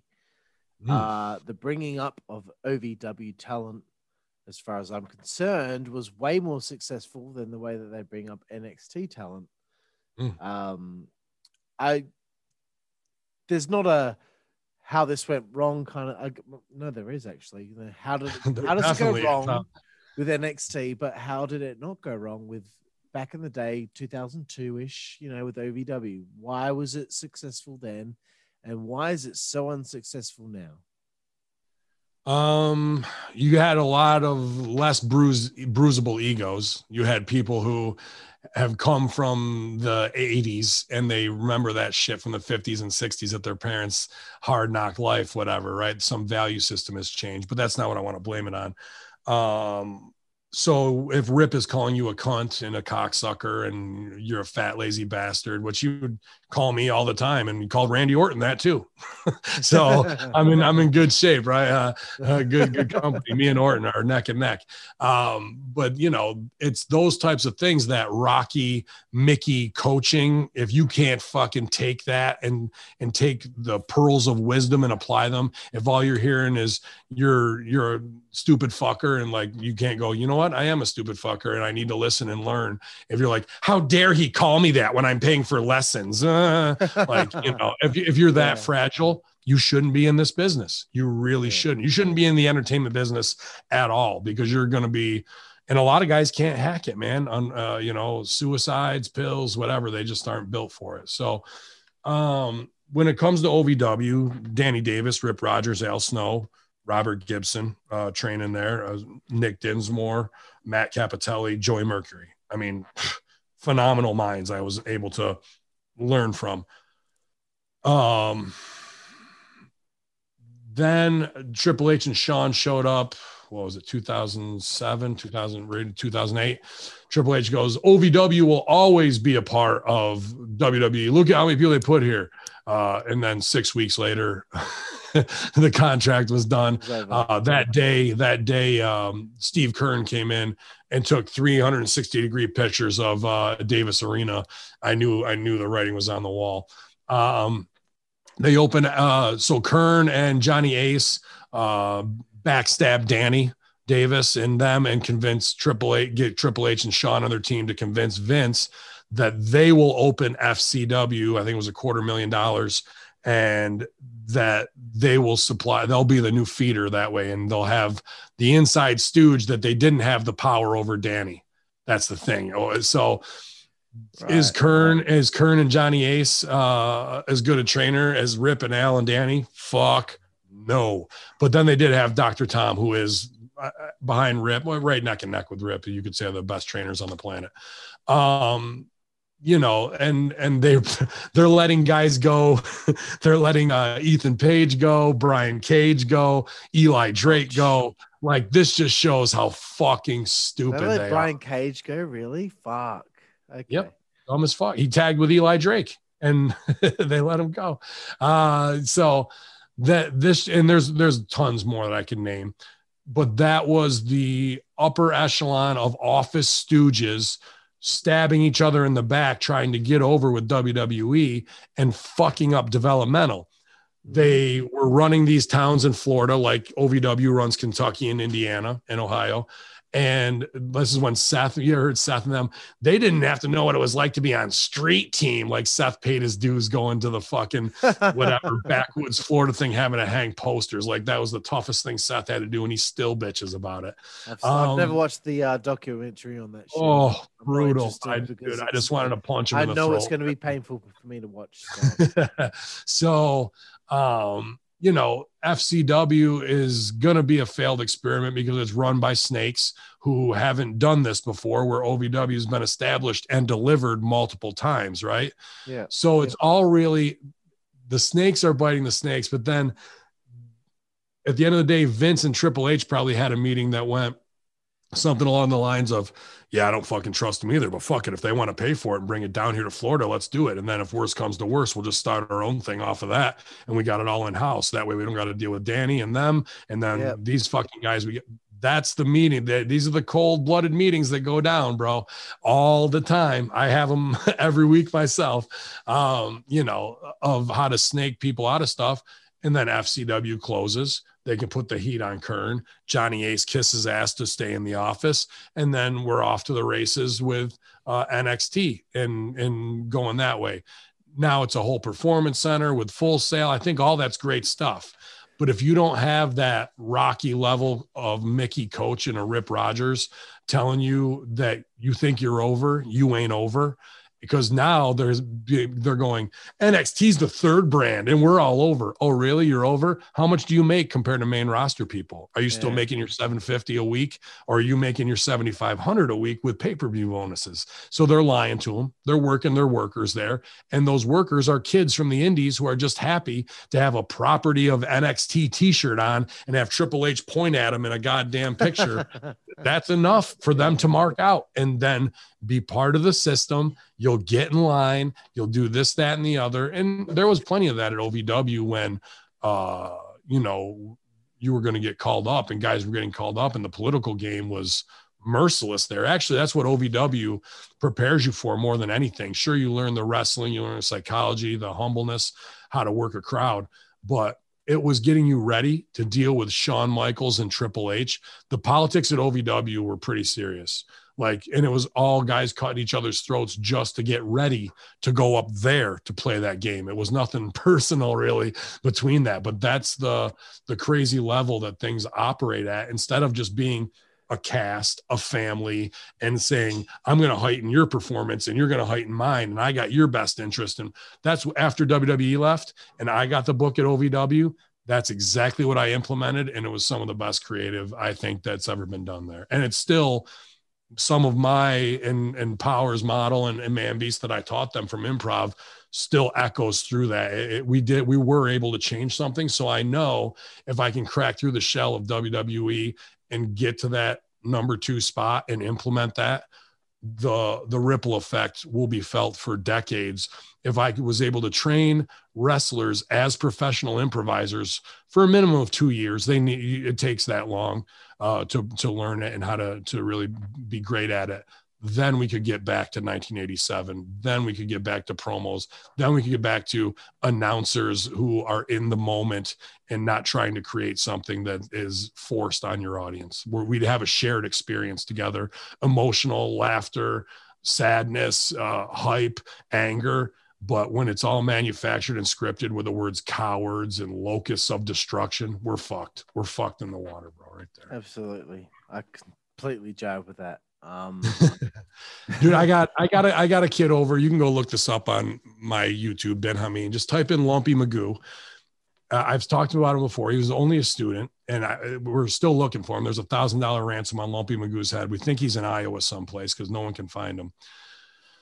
He was green as could be. He came out with a Pee Wee Herman bow tie on, blonde hair, tall, skinny kid. I have him checkered plaid shirt, pants on, and big red Ronald McDonald boots. And he talked like Mickey Mouse. Hi, you guys. It's me, Lumpy Magoo. I'm here to interview you. And then he'd interview the Indians. He'd interview the Iraqis. He'd interview the black guys. And he'd say the exact wrong thing to them, innocently enough. You know what I mean? And then they'd kill him. They'd kill him in the ring and leave Lumpy laying. I did that for like 6-8 weeks. And then the crowd starts to like Lumpy Magoo. They know the game. They're conditioned to it. They want to, and Lumpy never got any offense on anybody. If he would get a backdrop on somebody, but that's because he had to bend over and tie his shoe, and they'd run at him and he'd stand up and he'd be like, what the hell? And the other guy would run in and he'd turn around and he'd back elbow the guy and he'd go, oh no, I didn't mean to hurt you. And he'd have emotion about it. Now in DCW, you got to be in the main event by selling tickets, right? Because that's how it was, the student show, and we're gradually going up. We got Lumpy Magoo so over that, because when you buy tickets from your favorite star, they get to be in the main event. 120 people are buying tickets from Lumpy. No one else can sell 1-2 tickets at a time. And the minimum was 5 to be on a show. So the creative got that guy so over that the people wanted to see him in the main event doing nothing, and turned him babyface after saying all of, like, you know, the backhanded racist stuff that he shouldn't have said in some cute way. I put him with the black guys, the Grape Drink Connection. Those guys I took right from Popeye. I gave them a gallon of grape drink, sugar water, $1 at the store, right? When they drink it, it's like Popeye. They hulk up and beat the shit out of him. Lumpy drank that shit for the first time. He starts going like Curly from the Three Stooges. He comes in, delivered one slam, scoop slam, first real offense. Boom. That fucking crowd came off their feet, bro. For a student that talks like Mickey Mouse, that looks like Pee Wee Herman, delivering one slam with the cool hood black guys, the most opposite Iowa boy, because we conditioned our audience for 16 weeks leading up to that, because we did long-term business, because we had an idea of where we wanted him to go, and because we saw how our audiences reacted to him, we stayed fluid. Imagine if they would have done any of that with Daniel Bryan. You know, it's unbelievable how their tone deafness kills their creative when you can take a guy who only has to do one slam and you can sell out a fucking house with him. That's the difference between me and them. Incredible story. Incredible. Lumpy Magoo, where are you, man? If you know where Lumptista is, we're looking for him, dude. It's been a hunt for Lumpy for like the last 5-10 years. Yeah, dude. He's hard to find. I think he got some little dolly pregnant, and that was it for him in wrestling. But dude, I had Serena become his girlfriend. I put Serena in a shirt with a bow tie. He comes out to the Pink Panther theme. Dun-dun. He just stick his head through the curtain and look side to side. People lose their mind. There's so much we can do to condition our audience. And once you know they like it and they bite on the game, now we got them. How do we play that game out over and over to make them feel like, I don't care who was in the main event in a big belt storyline. When Lumpy came out and did one slam, meant everything, bro. I don't remember anything from the rest of that show. But building up to that moment for 16 weeks, because I had to get the grape drink world spinning, right? I got to make the audience believe that grape drink is the powerful spinach of Popeye. I got this kid over here and then when I put them together and those worlds combine, what's in the middle of that Venn diagram is Lumpy's first offense off of grape drink. And then they cut the promo afterwards and the black guys are like, yeah, we ain't going out like that. And Lumpy, yeah, we ain't going out like that. You know, like just to echo them. Just to echo the absurd, like it was beautiful stuff and some of my favorite creative that not a lot of people ever know about, man. And it's all stolen. Yeah, of course. Wow, that's amazing. So I've got 3 more topics left, Ben. All right, man. The third last one is stipulations. Yeah. Once upon a time, stipulations meant something. It was a feud ender. Just gave me a shudder. Hell in a Cell. It was the Elimination Chamber took place at this point in time because we needed to separate these bunch of men to find out who was going to be the champion. Right. Now, a Hell in a Cell match will take place just because this feud happened to take place at a point in time where there was a pay-per-view called Hell in a Cell. That drives me fucking insane. Yeah. Yeah. Where did we go wrong with this shit? Was it Vince being like, we need to brand these pay-per-views after specific matches? Money in the Bank can't just happen because we need to have a Money in the Bank match. It needs to be because there's a pay-per-view. Hell in a Cell match can't happen because there's a feud that needs this match for a feud ender. No, it just so happens to be the time of the year for the Hell in a Cell match. Why has this happened? Please explain. Do you know why the fuck this took place? Yeah, it was when Bischoff brought in an Elimination Chamber idea. It made money. It was cool. And then they were like, oh, well, goddamn, the cage makes money. Fuck, the guy's in it. Let's just come up with more gimmick cages. So Kali's going to get his own goddamn Punjabi prison, pal. So, you know, we're coming up with these set pieces that are interesting concepts for gimmick matches. But then the stakes of why we have them are no longer important. It's just they're solidified that we're going to, well, I spent fucking $4 million on that goddamn cage. You're goddamn right we're going to use it. It could be as simple as that. You know what I mean? Like it could be that. So there's a little of that mixed in. When you say stipulations, I'm going to take it a little farther because I don't necessarily look at a match with a gimmick like that as a stipulation. Maybe it is, but it isn't. So here's part one. So let's just go crazy. Just an old cage match. Why do we have a cage match to start with? One of two reasons.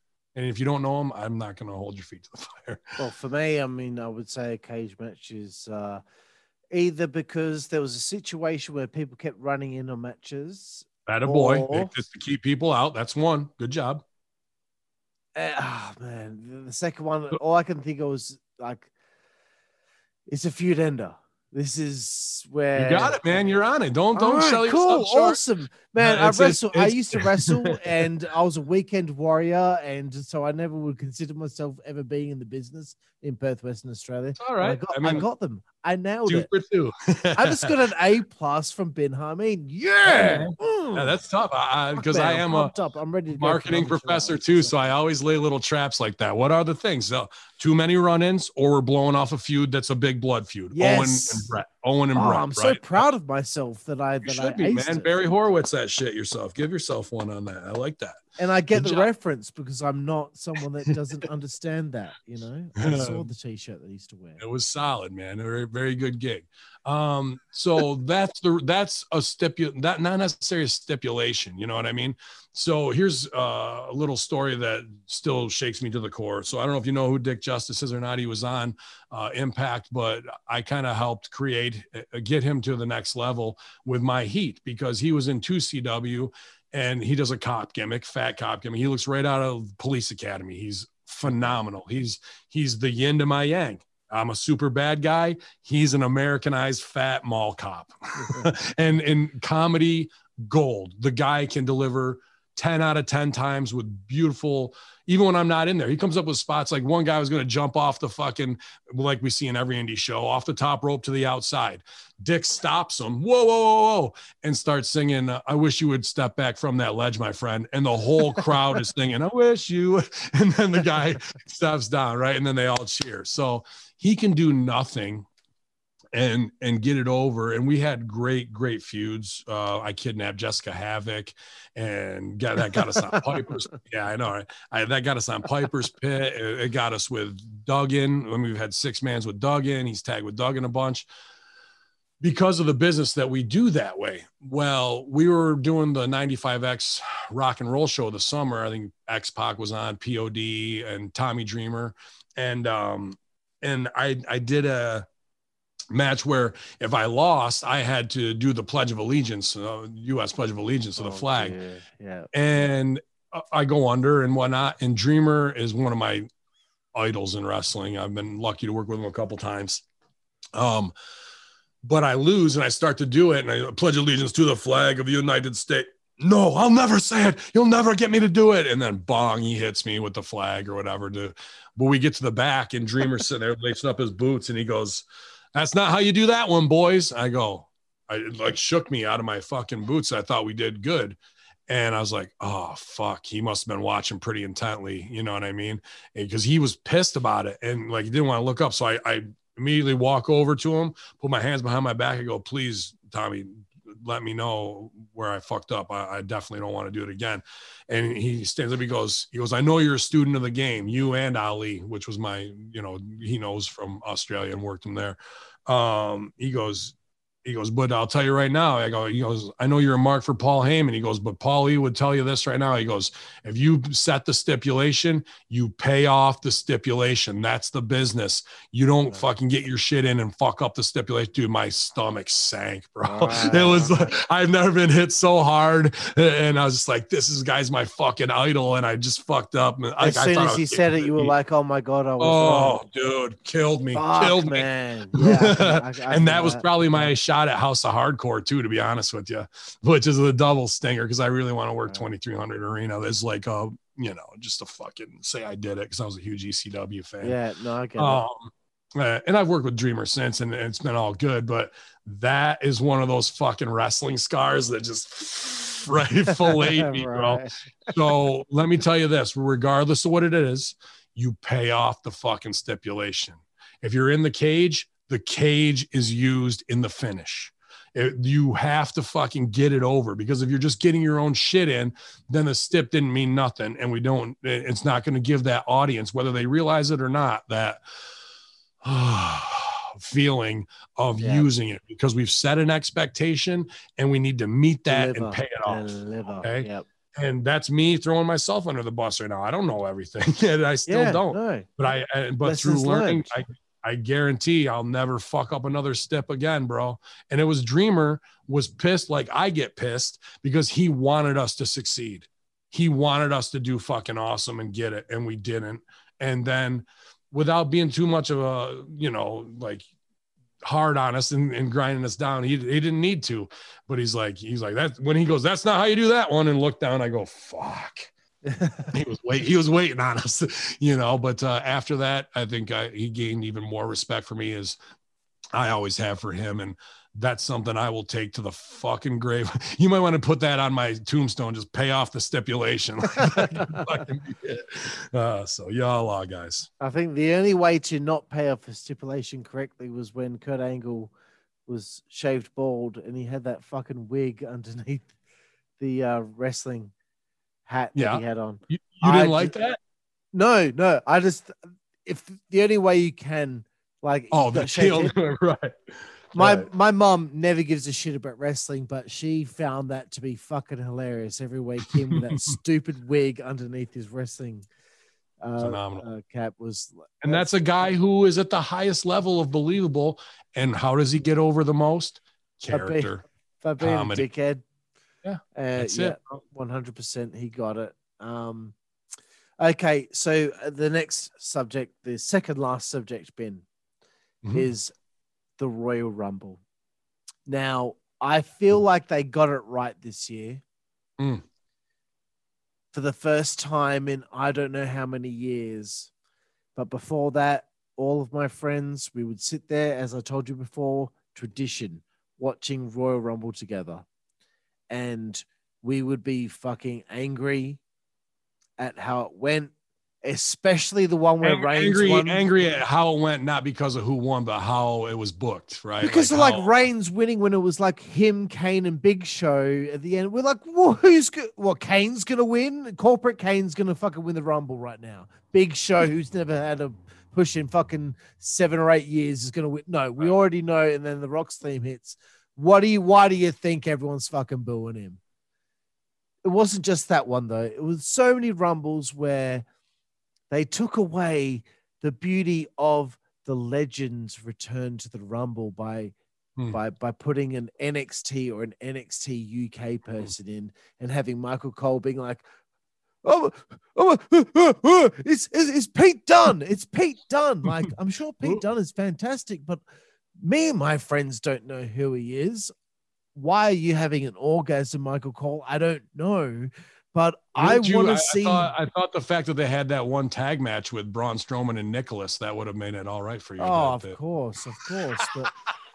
But like it just got to an era where they removed the legends or the previous people that were in the company making a surprise return to all these NXT and NXT UK people.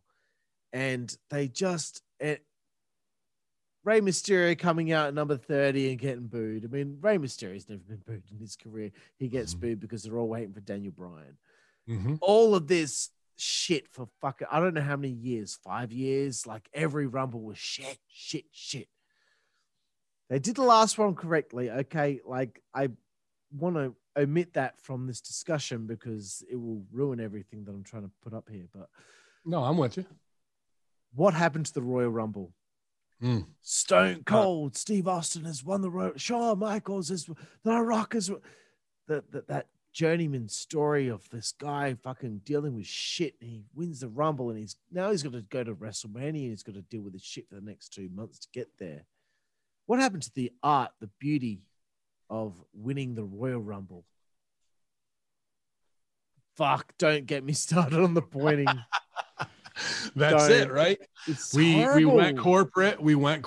And they thought it worked once, so we're gonna whore it out. You're gonna get out there and point at the sign, and this is the dude we're pushing. And it doesn't matter what.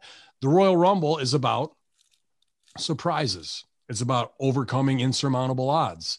It's about having a chance when you might not get a chance any other way. So if you're in the Final Four and it's Zack Ryder, people go, oh shit, Zack Ryder's in the fucking Final Four. He can win this. Are they really going to push him this time? No, we're not going to. But, it's those anticipation things that make it exciting. And right when I got to OVW, I was pretty not disappointed. I don't ever want to say that, but like one of the first things as I was smarting up to the business and exposed that killed me because Royal Rumble is my favorite pay-per-view, or was.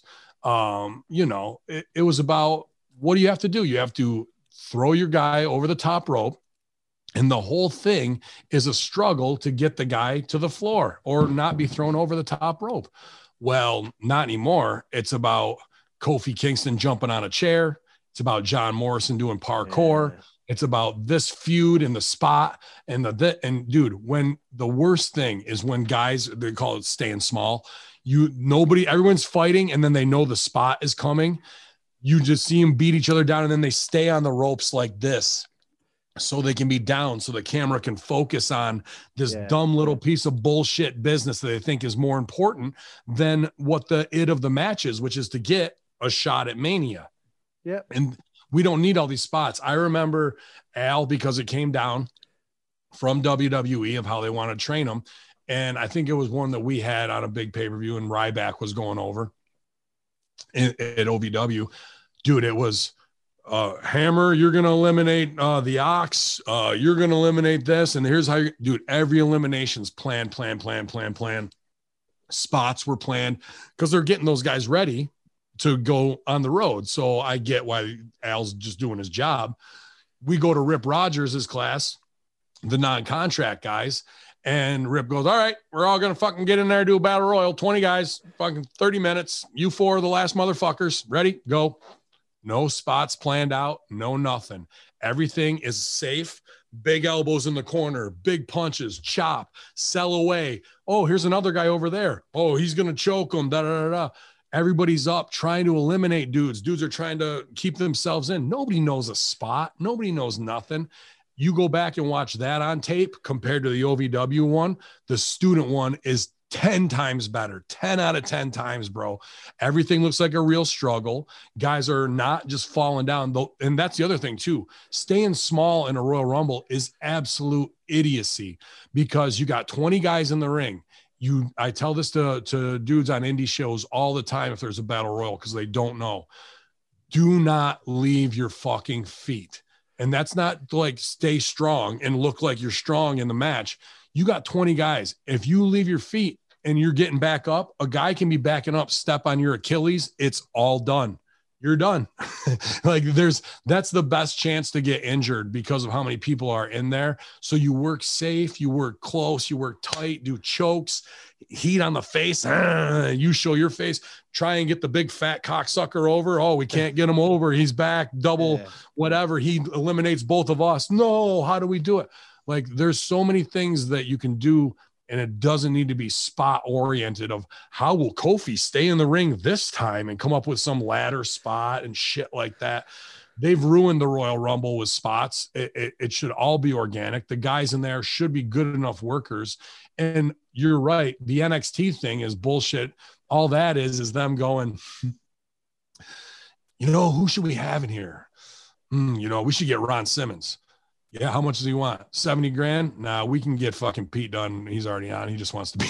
So do you want to save 70 grand or pay Pete Dunne 750 and make him mark out going, guess what you're going to do tonight, Pete? I don't know. Am I on the pre-show? Nah, buddy, you're number 13 in the Rumble. Really? Like, that's how they got him by the balls over there, bro. That's the difference. You're not going to call Farouk and go, hey, dude, you want to be number 13 in the Rumble? How much you pay, man? $750? Damn. No, I ain't doing that. You're going to pay your 70 grand because that's them having a bunch of marks on their roster. I'm not calling Pete Dunne a mark, but like that's how they got it like that. And they don't give a fuck about their audience to do a Farouk and Bradshaw spot that that would cost them $100,000.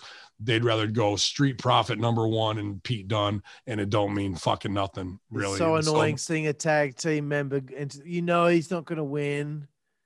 So there's no point putting both Usos in the fucking Rumble. Why wouldn't they at one time had it come down to Ron Simmons and Bradshaw? You know, how awesome would that have been? Yeah, imagine them having to like fucking duke it out after all these years finally. And we never saw it the first time. So could have had Animal and Warlord. Yeah. Or excuse me, Animal and Hawk, excuse me. Yeah, I always get them. Yeah, they've removed that amazing moment of a legend just doing it, trying. That's dream booking. That's dream booking. And 2CW, the indie I worked for in the Northeast, that was kind of the id of what we would do. What legends do we have available? What guys who are ROH guys going to New Japan that can take indie bookings? Who just got future endeavored, and who else can we mix in celebrity wise? When you put that all in a blender, you can come up with some pretty cool shit. And WWE could be doing that every pay-per-view, but it's laziness. And again, rewriting the show at 4 PM, bro. Just not good along that. But when that did F me up when I had to watch all those guys like take notes of who they're eliminating and shit like that. I was like, oh, you couldn't kill the art form anymore. And the audience sees right through it. It doesn't look like a struggle anymore. Yeah. But I think the last Royal Rumble with Brock doing his thing. Believable. I really enjoy, it really felt like it was so legitimate the way that Brock at this point, surely he was exhausted. I mean, he had a lot of hosses fucking come out there and fucking, he made Keith Lee in one night. Nobody would have given a fuck about it. And then how do they fucking come back with that? They got it. How do they done with it? Dressed like Serena Williams. The last one on the bill tonight, Ben, before we sail off into the sunset, is WrestleMania. WrestleMania, once upon a time, was this spectacle. It was only 3 hours, sometimes maybe 3.5 hours long. Now it's this 7-hour long fucking thing. And I mean, the last one was 2 days, and I hope they don't do that again. And I know that they're considering it from what I've heard Triple H say, but I hope they don't fucking do it.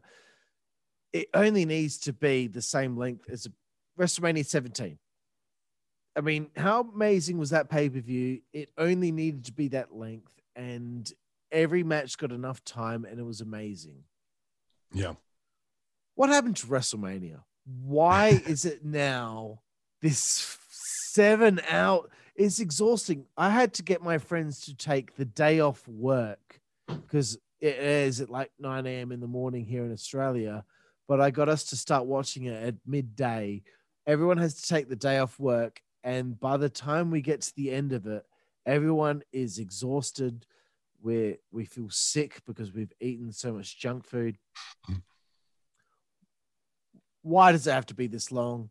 Why shouldn't it be this long? Tell me what the fuck happened to WrestleMania. Yeah.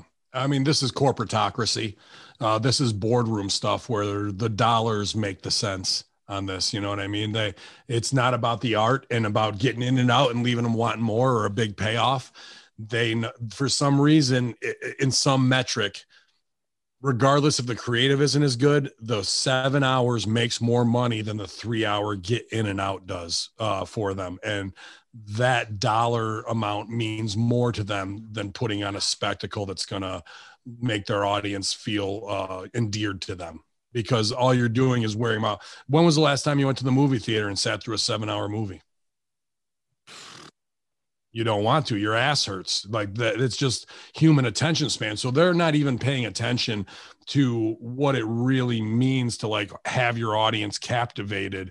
It's just everybody's getting out there and everybody's doing something. It doesn't matter how shitty or if there's nobody in the arena. I mean, look at those opening matches. It just makes everything look so bad and clowny, and like you feel bad for like a Mojo Raleigh, like being out there in front of 16 people in an arena that seats 35,000 because they're all outside still. It's just, I don't know how they can't see themselves. And that is really being inside of the wrestling WWE bubble. OVW's got a bubble. AEW does as well. They all have their own little things where they can convince themselves that this is the right choice, no matter how much everything looking from the outside says that this is the wrong choice. And you can tell them it's the wrong choice. La, la, lo, lo, li, li, la, la. Like they're not going to listen to nothing, bro.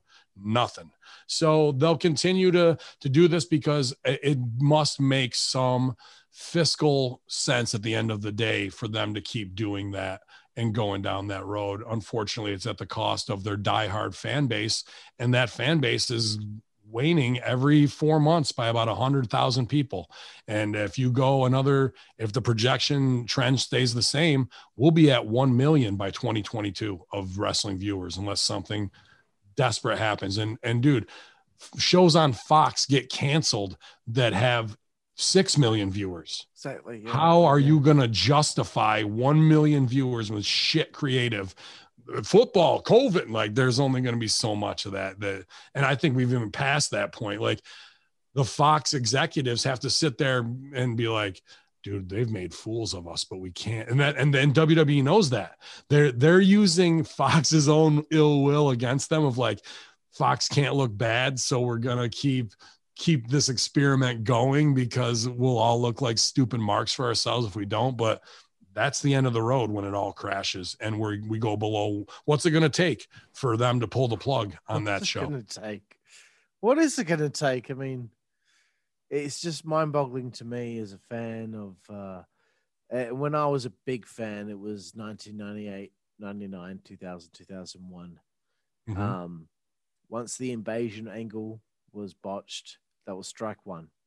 Once the NWO failed in WWE, that was strike two. Once ECW's return took place and it fucked up, that was strike three. And ever since then, I've never watched full time. Well, I have. They broke my heart. They broke my heart too many times.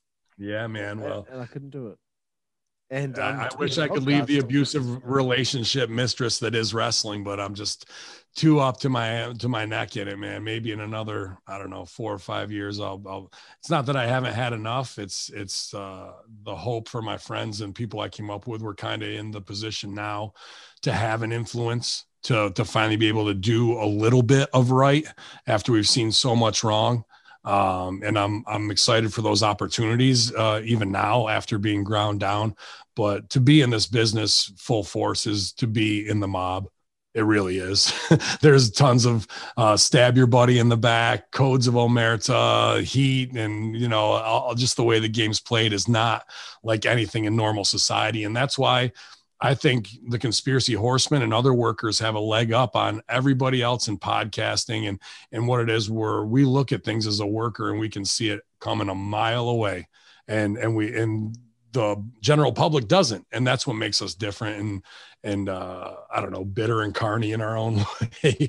But when it comes to WrestleMania, man, I was there at 18 for The Rock and that moment. Being there live, it was like nothing I've ever felt before, of an energy swirling around us. Like everybody there was part of something. Yeah. You could feel it drawing you. I've never felt anything like that ever again.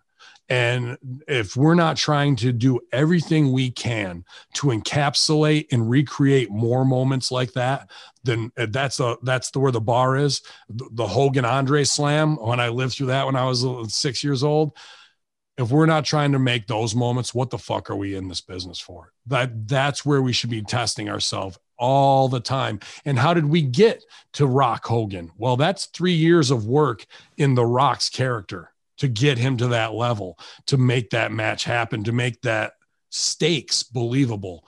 There's nobody with any stakes in WWE right now. Actually, I'll take that back. Jey Uso and Roman Reigns, for the first time, we have a blood feud, a comeuppance story, an acknowledgement, big brother, little brother overthrow. We had that with Brett and Owen.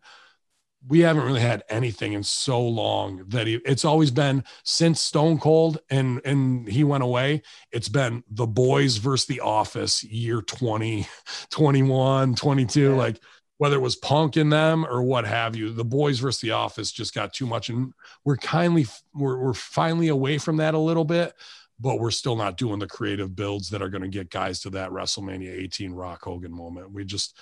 We're not there yet because they're not wanting to make stars that are larger than life that are going to outshine the company. Another part of the bigger bubble of WWE wrestling. Yeah, I'm not sure if I've ever seen a crowd react the way that they did when Hogan hulked up. Just the insane. stare down, bro. The stare down like gave That's me all they needed to vertigo. do. It was drawing everyone in. You could feel it. I don't know how to describe it really. If you were there at 18 in Toronto, you know. And I was there for Trump too in Chicago. That was a pretty magical in a different way. But now with what they've done with the outside arenas and just whoring it out to the X amount, I got to kind of put that on the Bush administration of corporatocracy of America. When everything became corporate everything and it just became that way, WWE met the marketing trend and went in line, and it became about the metrics and the numbers making the dollars, not making the emotion, the connection, and the loyalty with your fans. That became scrapped on the sidelines, and this model became the other way. And you see how hollow it is for emotional void or continuing to keep your audience brand loyal, where they're not going, fuck this, dude, this sucks.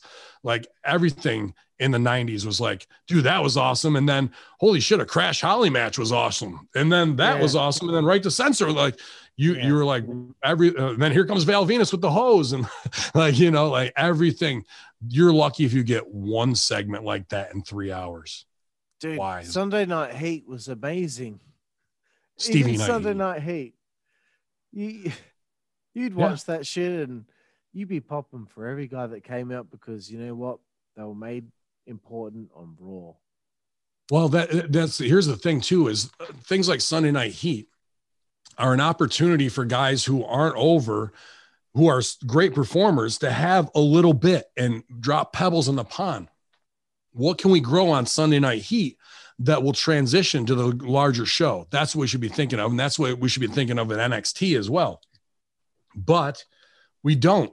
They were like, oh, you got over on Heat. Well, you're not getting that shit over on Raw. A lot of things that Terrible when I was attitude. when I was writing OVW and we had DCW, this is before I started writing OVW, we'd be at the show every week, or I'd be on it and I wasn't writing it, but I would see little details that Al didn't have time to play out in the storyline further, right, for next week, because only so much time. And it wasn't that he was dropping details or anything, but I would go, aha, and we'd write down 3 or 4 details. And guys who were non-contract that were on OVW were also on DCW. We'd take those details and flush them out into their own worlds on the student show. And eventually, because both fan bases are watching both shows, you're giving them the little details and backstory that they didn't even know they wanted, but now they love even more.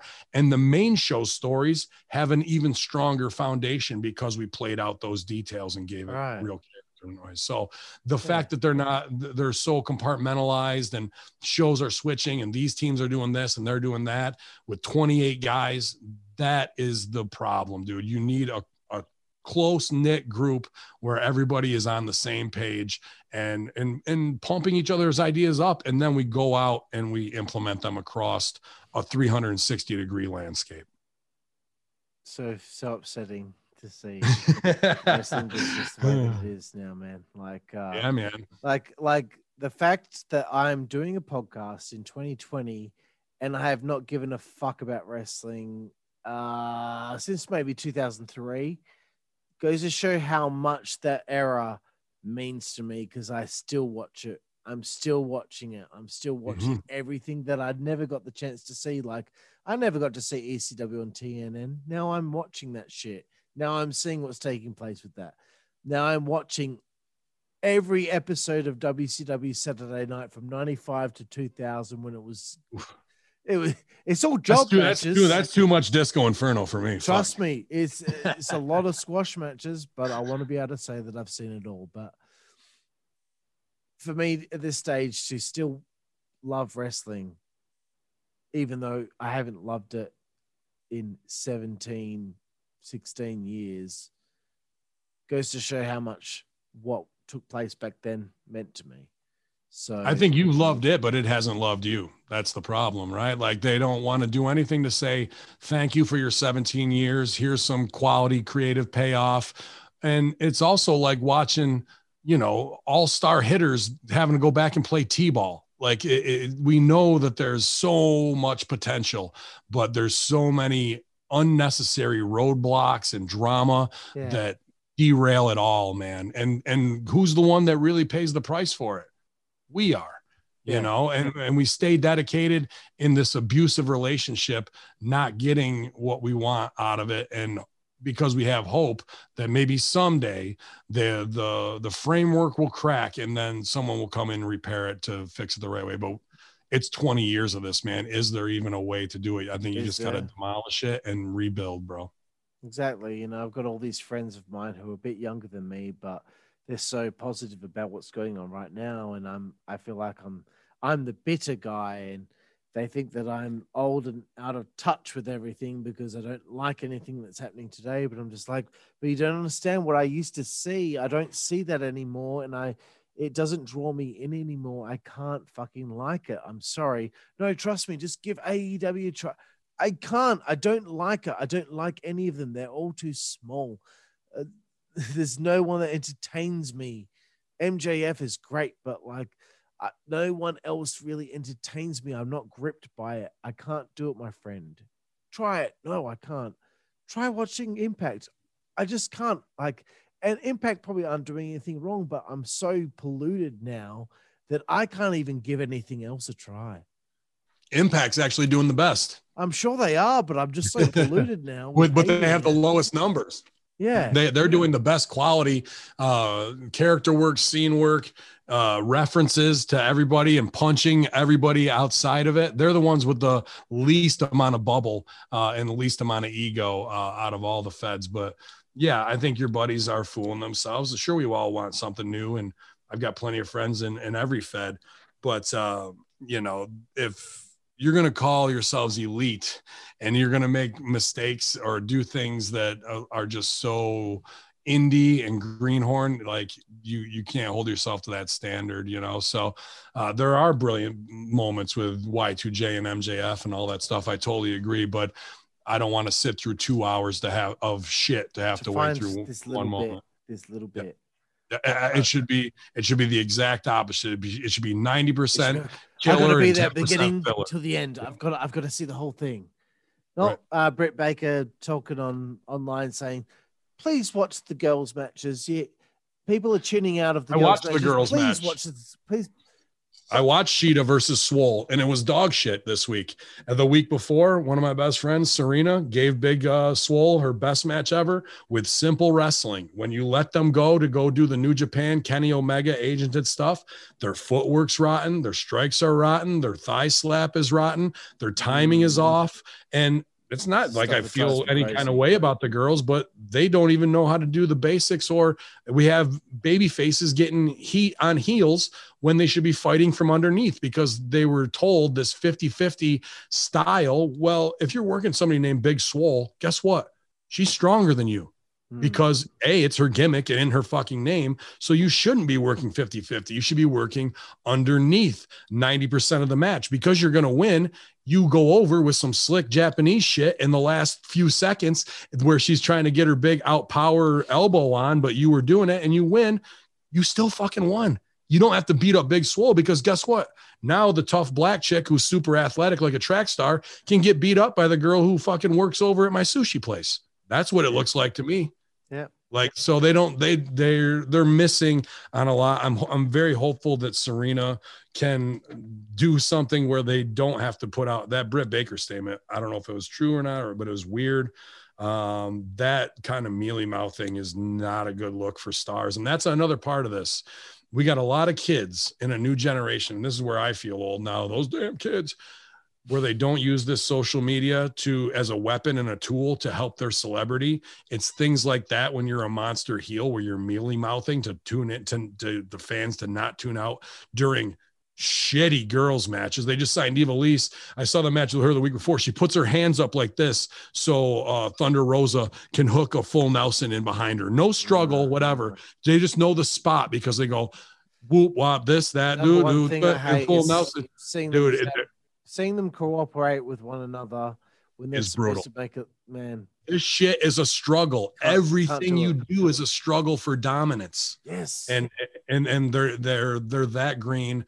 They're that indie-rific that no one has pulled them aside and said, here's the other thing. I know they're not watching their own tape. They're not going and watching their matches afterwards going, ew, that sucked. I never want to do that again. I'm a mark for myself. I watch all my own shit because my wrestling's rotten. And I fucking go, dude, I'm not doing that again. I look like shit doing that. Not them. They get to the back, high five. That was the fucking best ever. And on to the next one, bro. Not one. How do I correct my footwork? How do I do this, that? This Japanese double slap on the thigh headbutt is the worst thing I've ever seen. It always looks phony as shit. Yeah, dude. And the way to do a headbutt is you grab your opponent by the chin. So there's rhythm. 1, you look around. Am I going to do it? 2, yes, I am. Cock back. 3, deliver. 4. Now that's rhythm that is in there. Wah, wah, wah, wah, wah.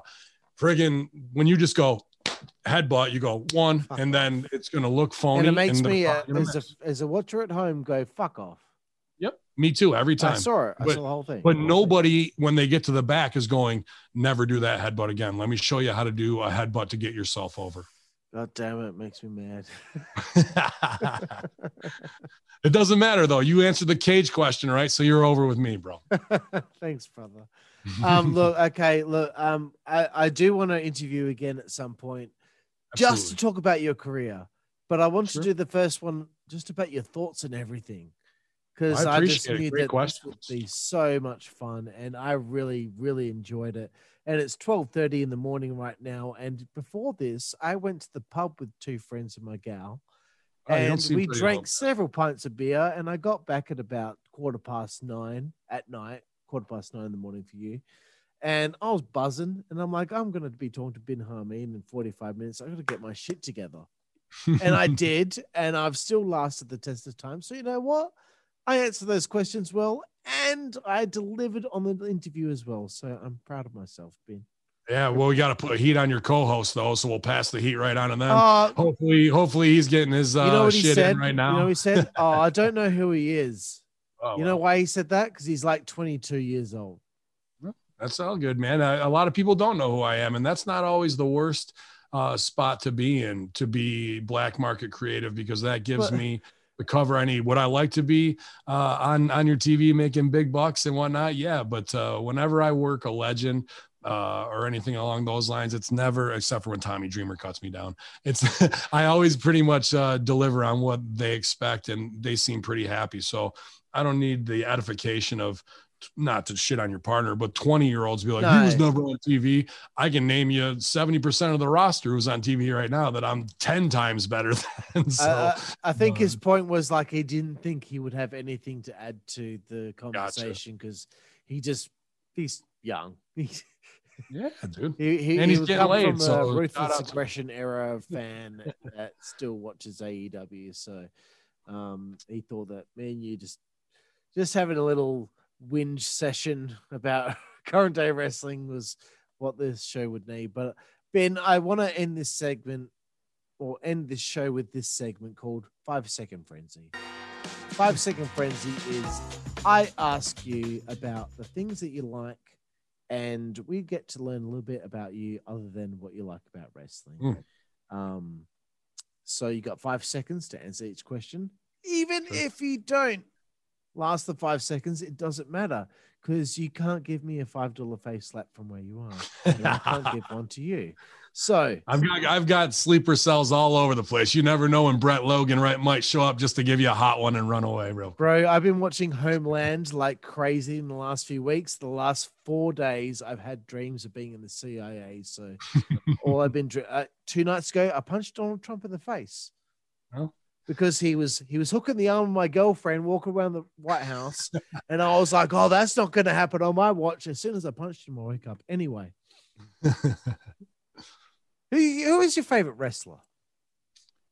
Well, any heel would say Ben Hameen, but Tommy Dreamer and Bret Hart are 2 guys that I watched everything that they've ever done, man. And coming up, those are 2 of my favorites. Always. I admit I had a Bret Hart poster on my wall when I was a kid. Your favorite opponent that you've ever had? I mean, being on Piper's Pit was pretty incredible. He laid me out, but we didn't really have a match. But I got to go. Probably my greatest feud long term was Super Cop Dick Justice. I had a great time there, man. Dick Justice, right? Your favorite match that you've had? Probably Mike Mondo Spirit Squad. Mike Mondo, really? Awesome. Yeah, Mondo was my best man in my wedding and one of the greatest wrestling minds I know. Yeah, and he can take anybody's style and get 20-30% more out of them that you didn't even know what you were capable of. He's a true genius in this business, Mike Mondo. That is a guy that never got his due, as far as I'm concerned. Yeah, I agree. Your favorite food? New York pizza. I'm the New York pizza king. Also, I'm a big seafood addict as well. But when I go to the King's Palace, he's got his own steaks. We have steak, lobster. All the chefs. I've always been able to not go hungry, man. So when it comes down to it, though, New York pizza is my ish. Okay, well, we've had pizza as the answer many times. Oh, sorry. Well, I mean, I had lobster. No, that's fine. That's fine. It's my answer too. So, your favorite place to eat on the road? Favorite place to eat on the road. Usually when we're on the road, we are coming back from Canada or someplace, and there's a chain on the East Coast called Tully's, and they have the best chicken tenders on the planet. Wrestling in Buffalo and whatnot with the Buffalo wings and all that. There's a lot of competition, but to me, and referee sideburns, that Tully's stop on the way home is always our favorite. Right. Sorry, my knee just dislocated. I dislocated my toe this morning and I had to snap it back in. My right knee is just dislocated. That's okay. We'll just keep going. Well, if you're like Orange Cassidy, you'll just no sell it and then go hit your finish at the end on Cody. So okay, it's back in now. Ignore that. Favorite musical artist, Ben? Wu-Tang Clan and the Tragically. Bro. Nice. Yeah, I'm a massive Wu-Tang guy. I've been on stage with them twice and met a bunch of them at smaller shows when I lived in Chicago. And Tragically Hip is one of the greatest. Unfortunately, Gord Downie died, but they're Canada's Beatles, and I'm a huge fan of them. Cool, man. Favorite TV show? The Sopranos. Man, I've seen it like 3 times through. Yeah, I've seen it probably 48, 49. You said 48, but yeah. So, I mean, the performances on every level, all those things, Boardwalk Empire, The Wire, that's where I operate it and try and write everything I do at that highest level. And I'm inspired by those types of shows. All right. Boardwalk Empire is the next show I'm going to go after Watch Homeland. I think you'll love it, man. My friend's been going on about Walking Dead, but I'm like, horror and zombie stuff isn't usually my it's bit. Not mine either. I don't really like the zombie thing. It's been overdone for me. But I think Boardwalk will be the next thing I want to do because it just sounds like it's going to be my thing. It's phenomenal, man. Favorite film? Man, there's a lot in there. I was a Full Metal Jacket junkie. The Young Guns, the 1 and 2. You can go Godfather's, Goodfellas. There's a lot, but really lately I've been Hooked on Gangs in New York, Daniel Day-Lewis's performance as the butcher in that, and There Will Be Blood. I'm just trying to look at actors who I think are the pinnacle of where I want to be. After I get out of wrestling, I may go back to acting. No, James Gandolfini didn't even really get noticed or signed till he was 43, 44 years old.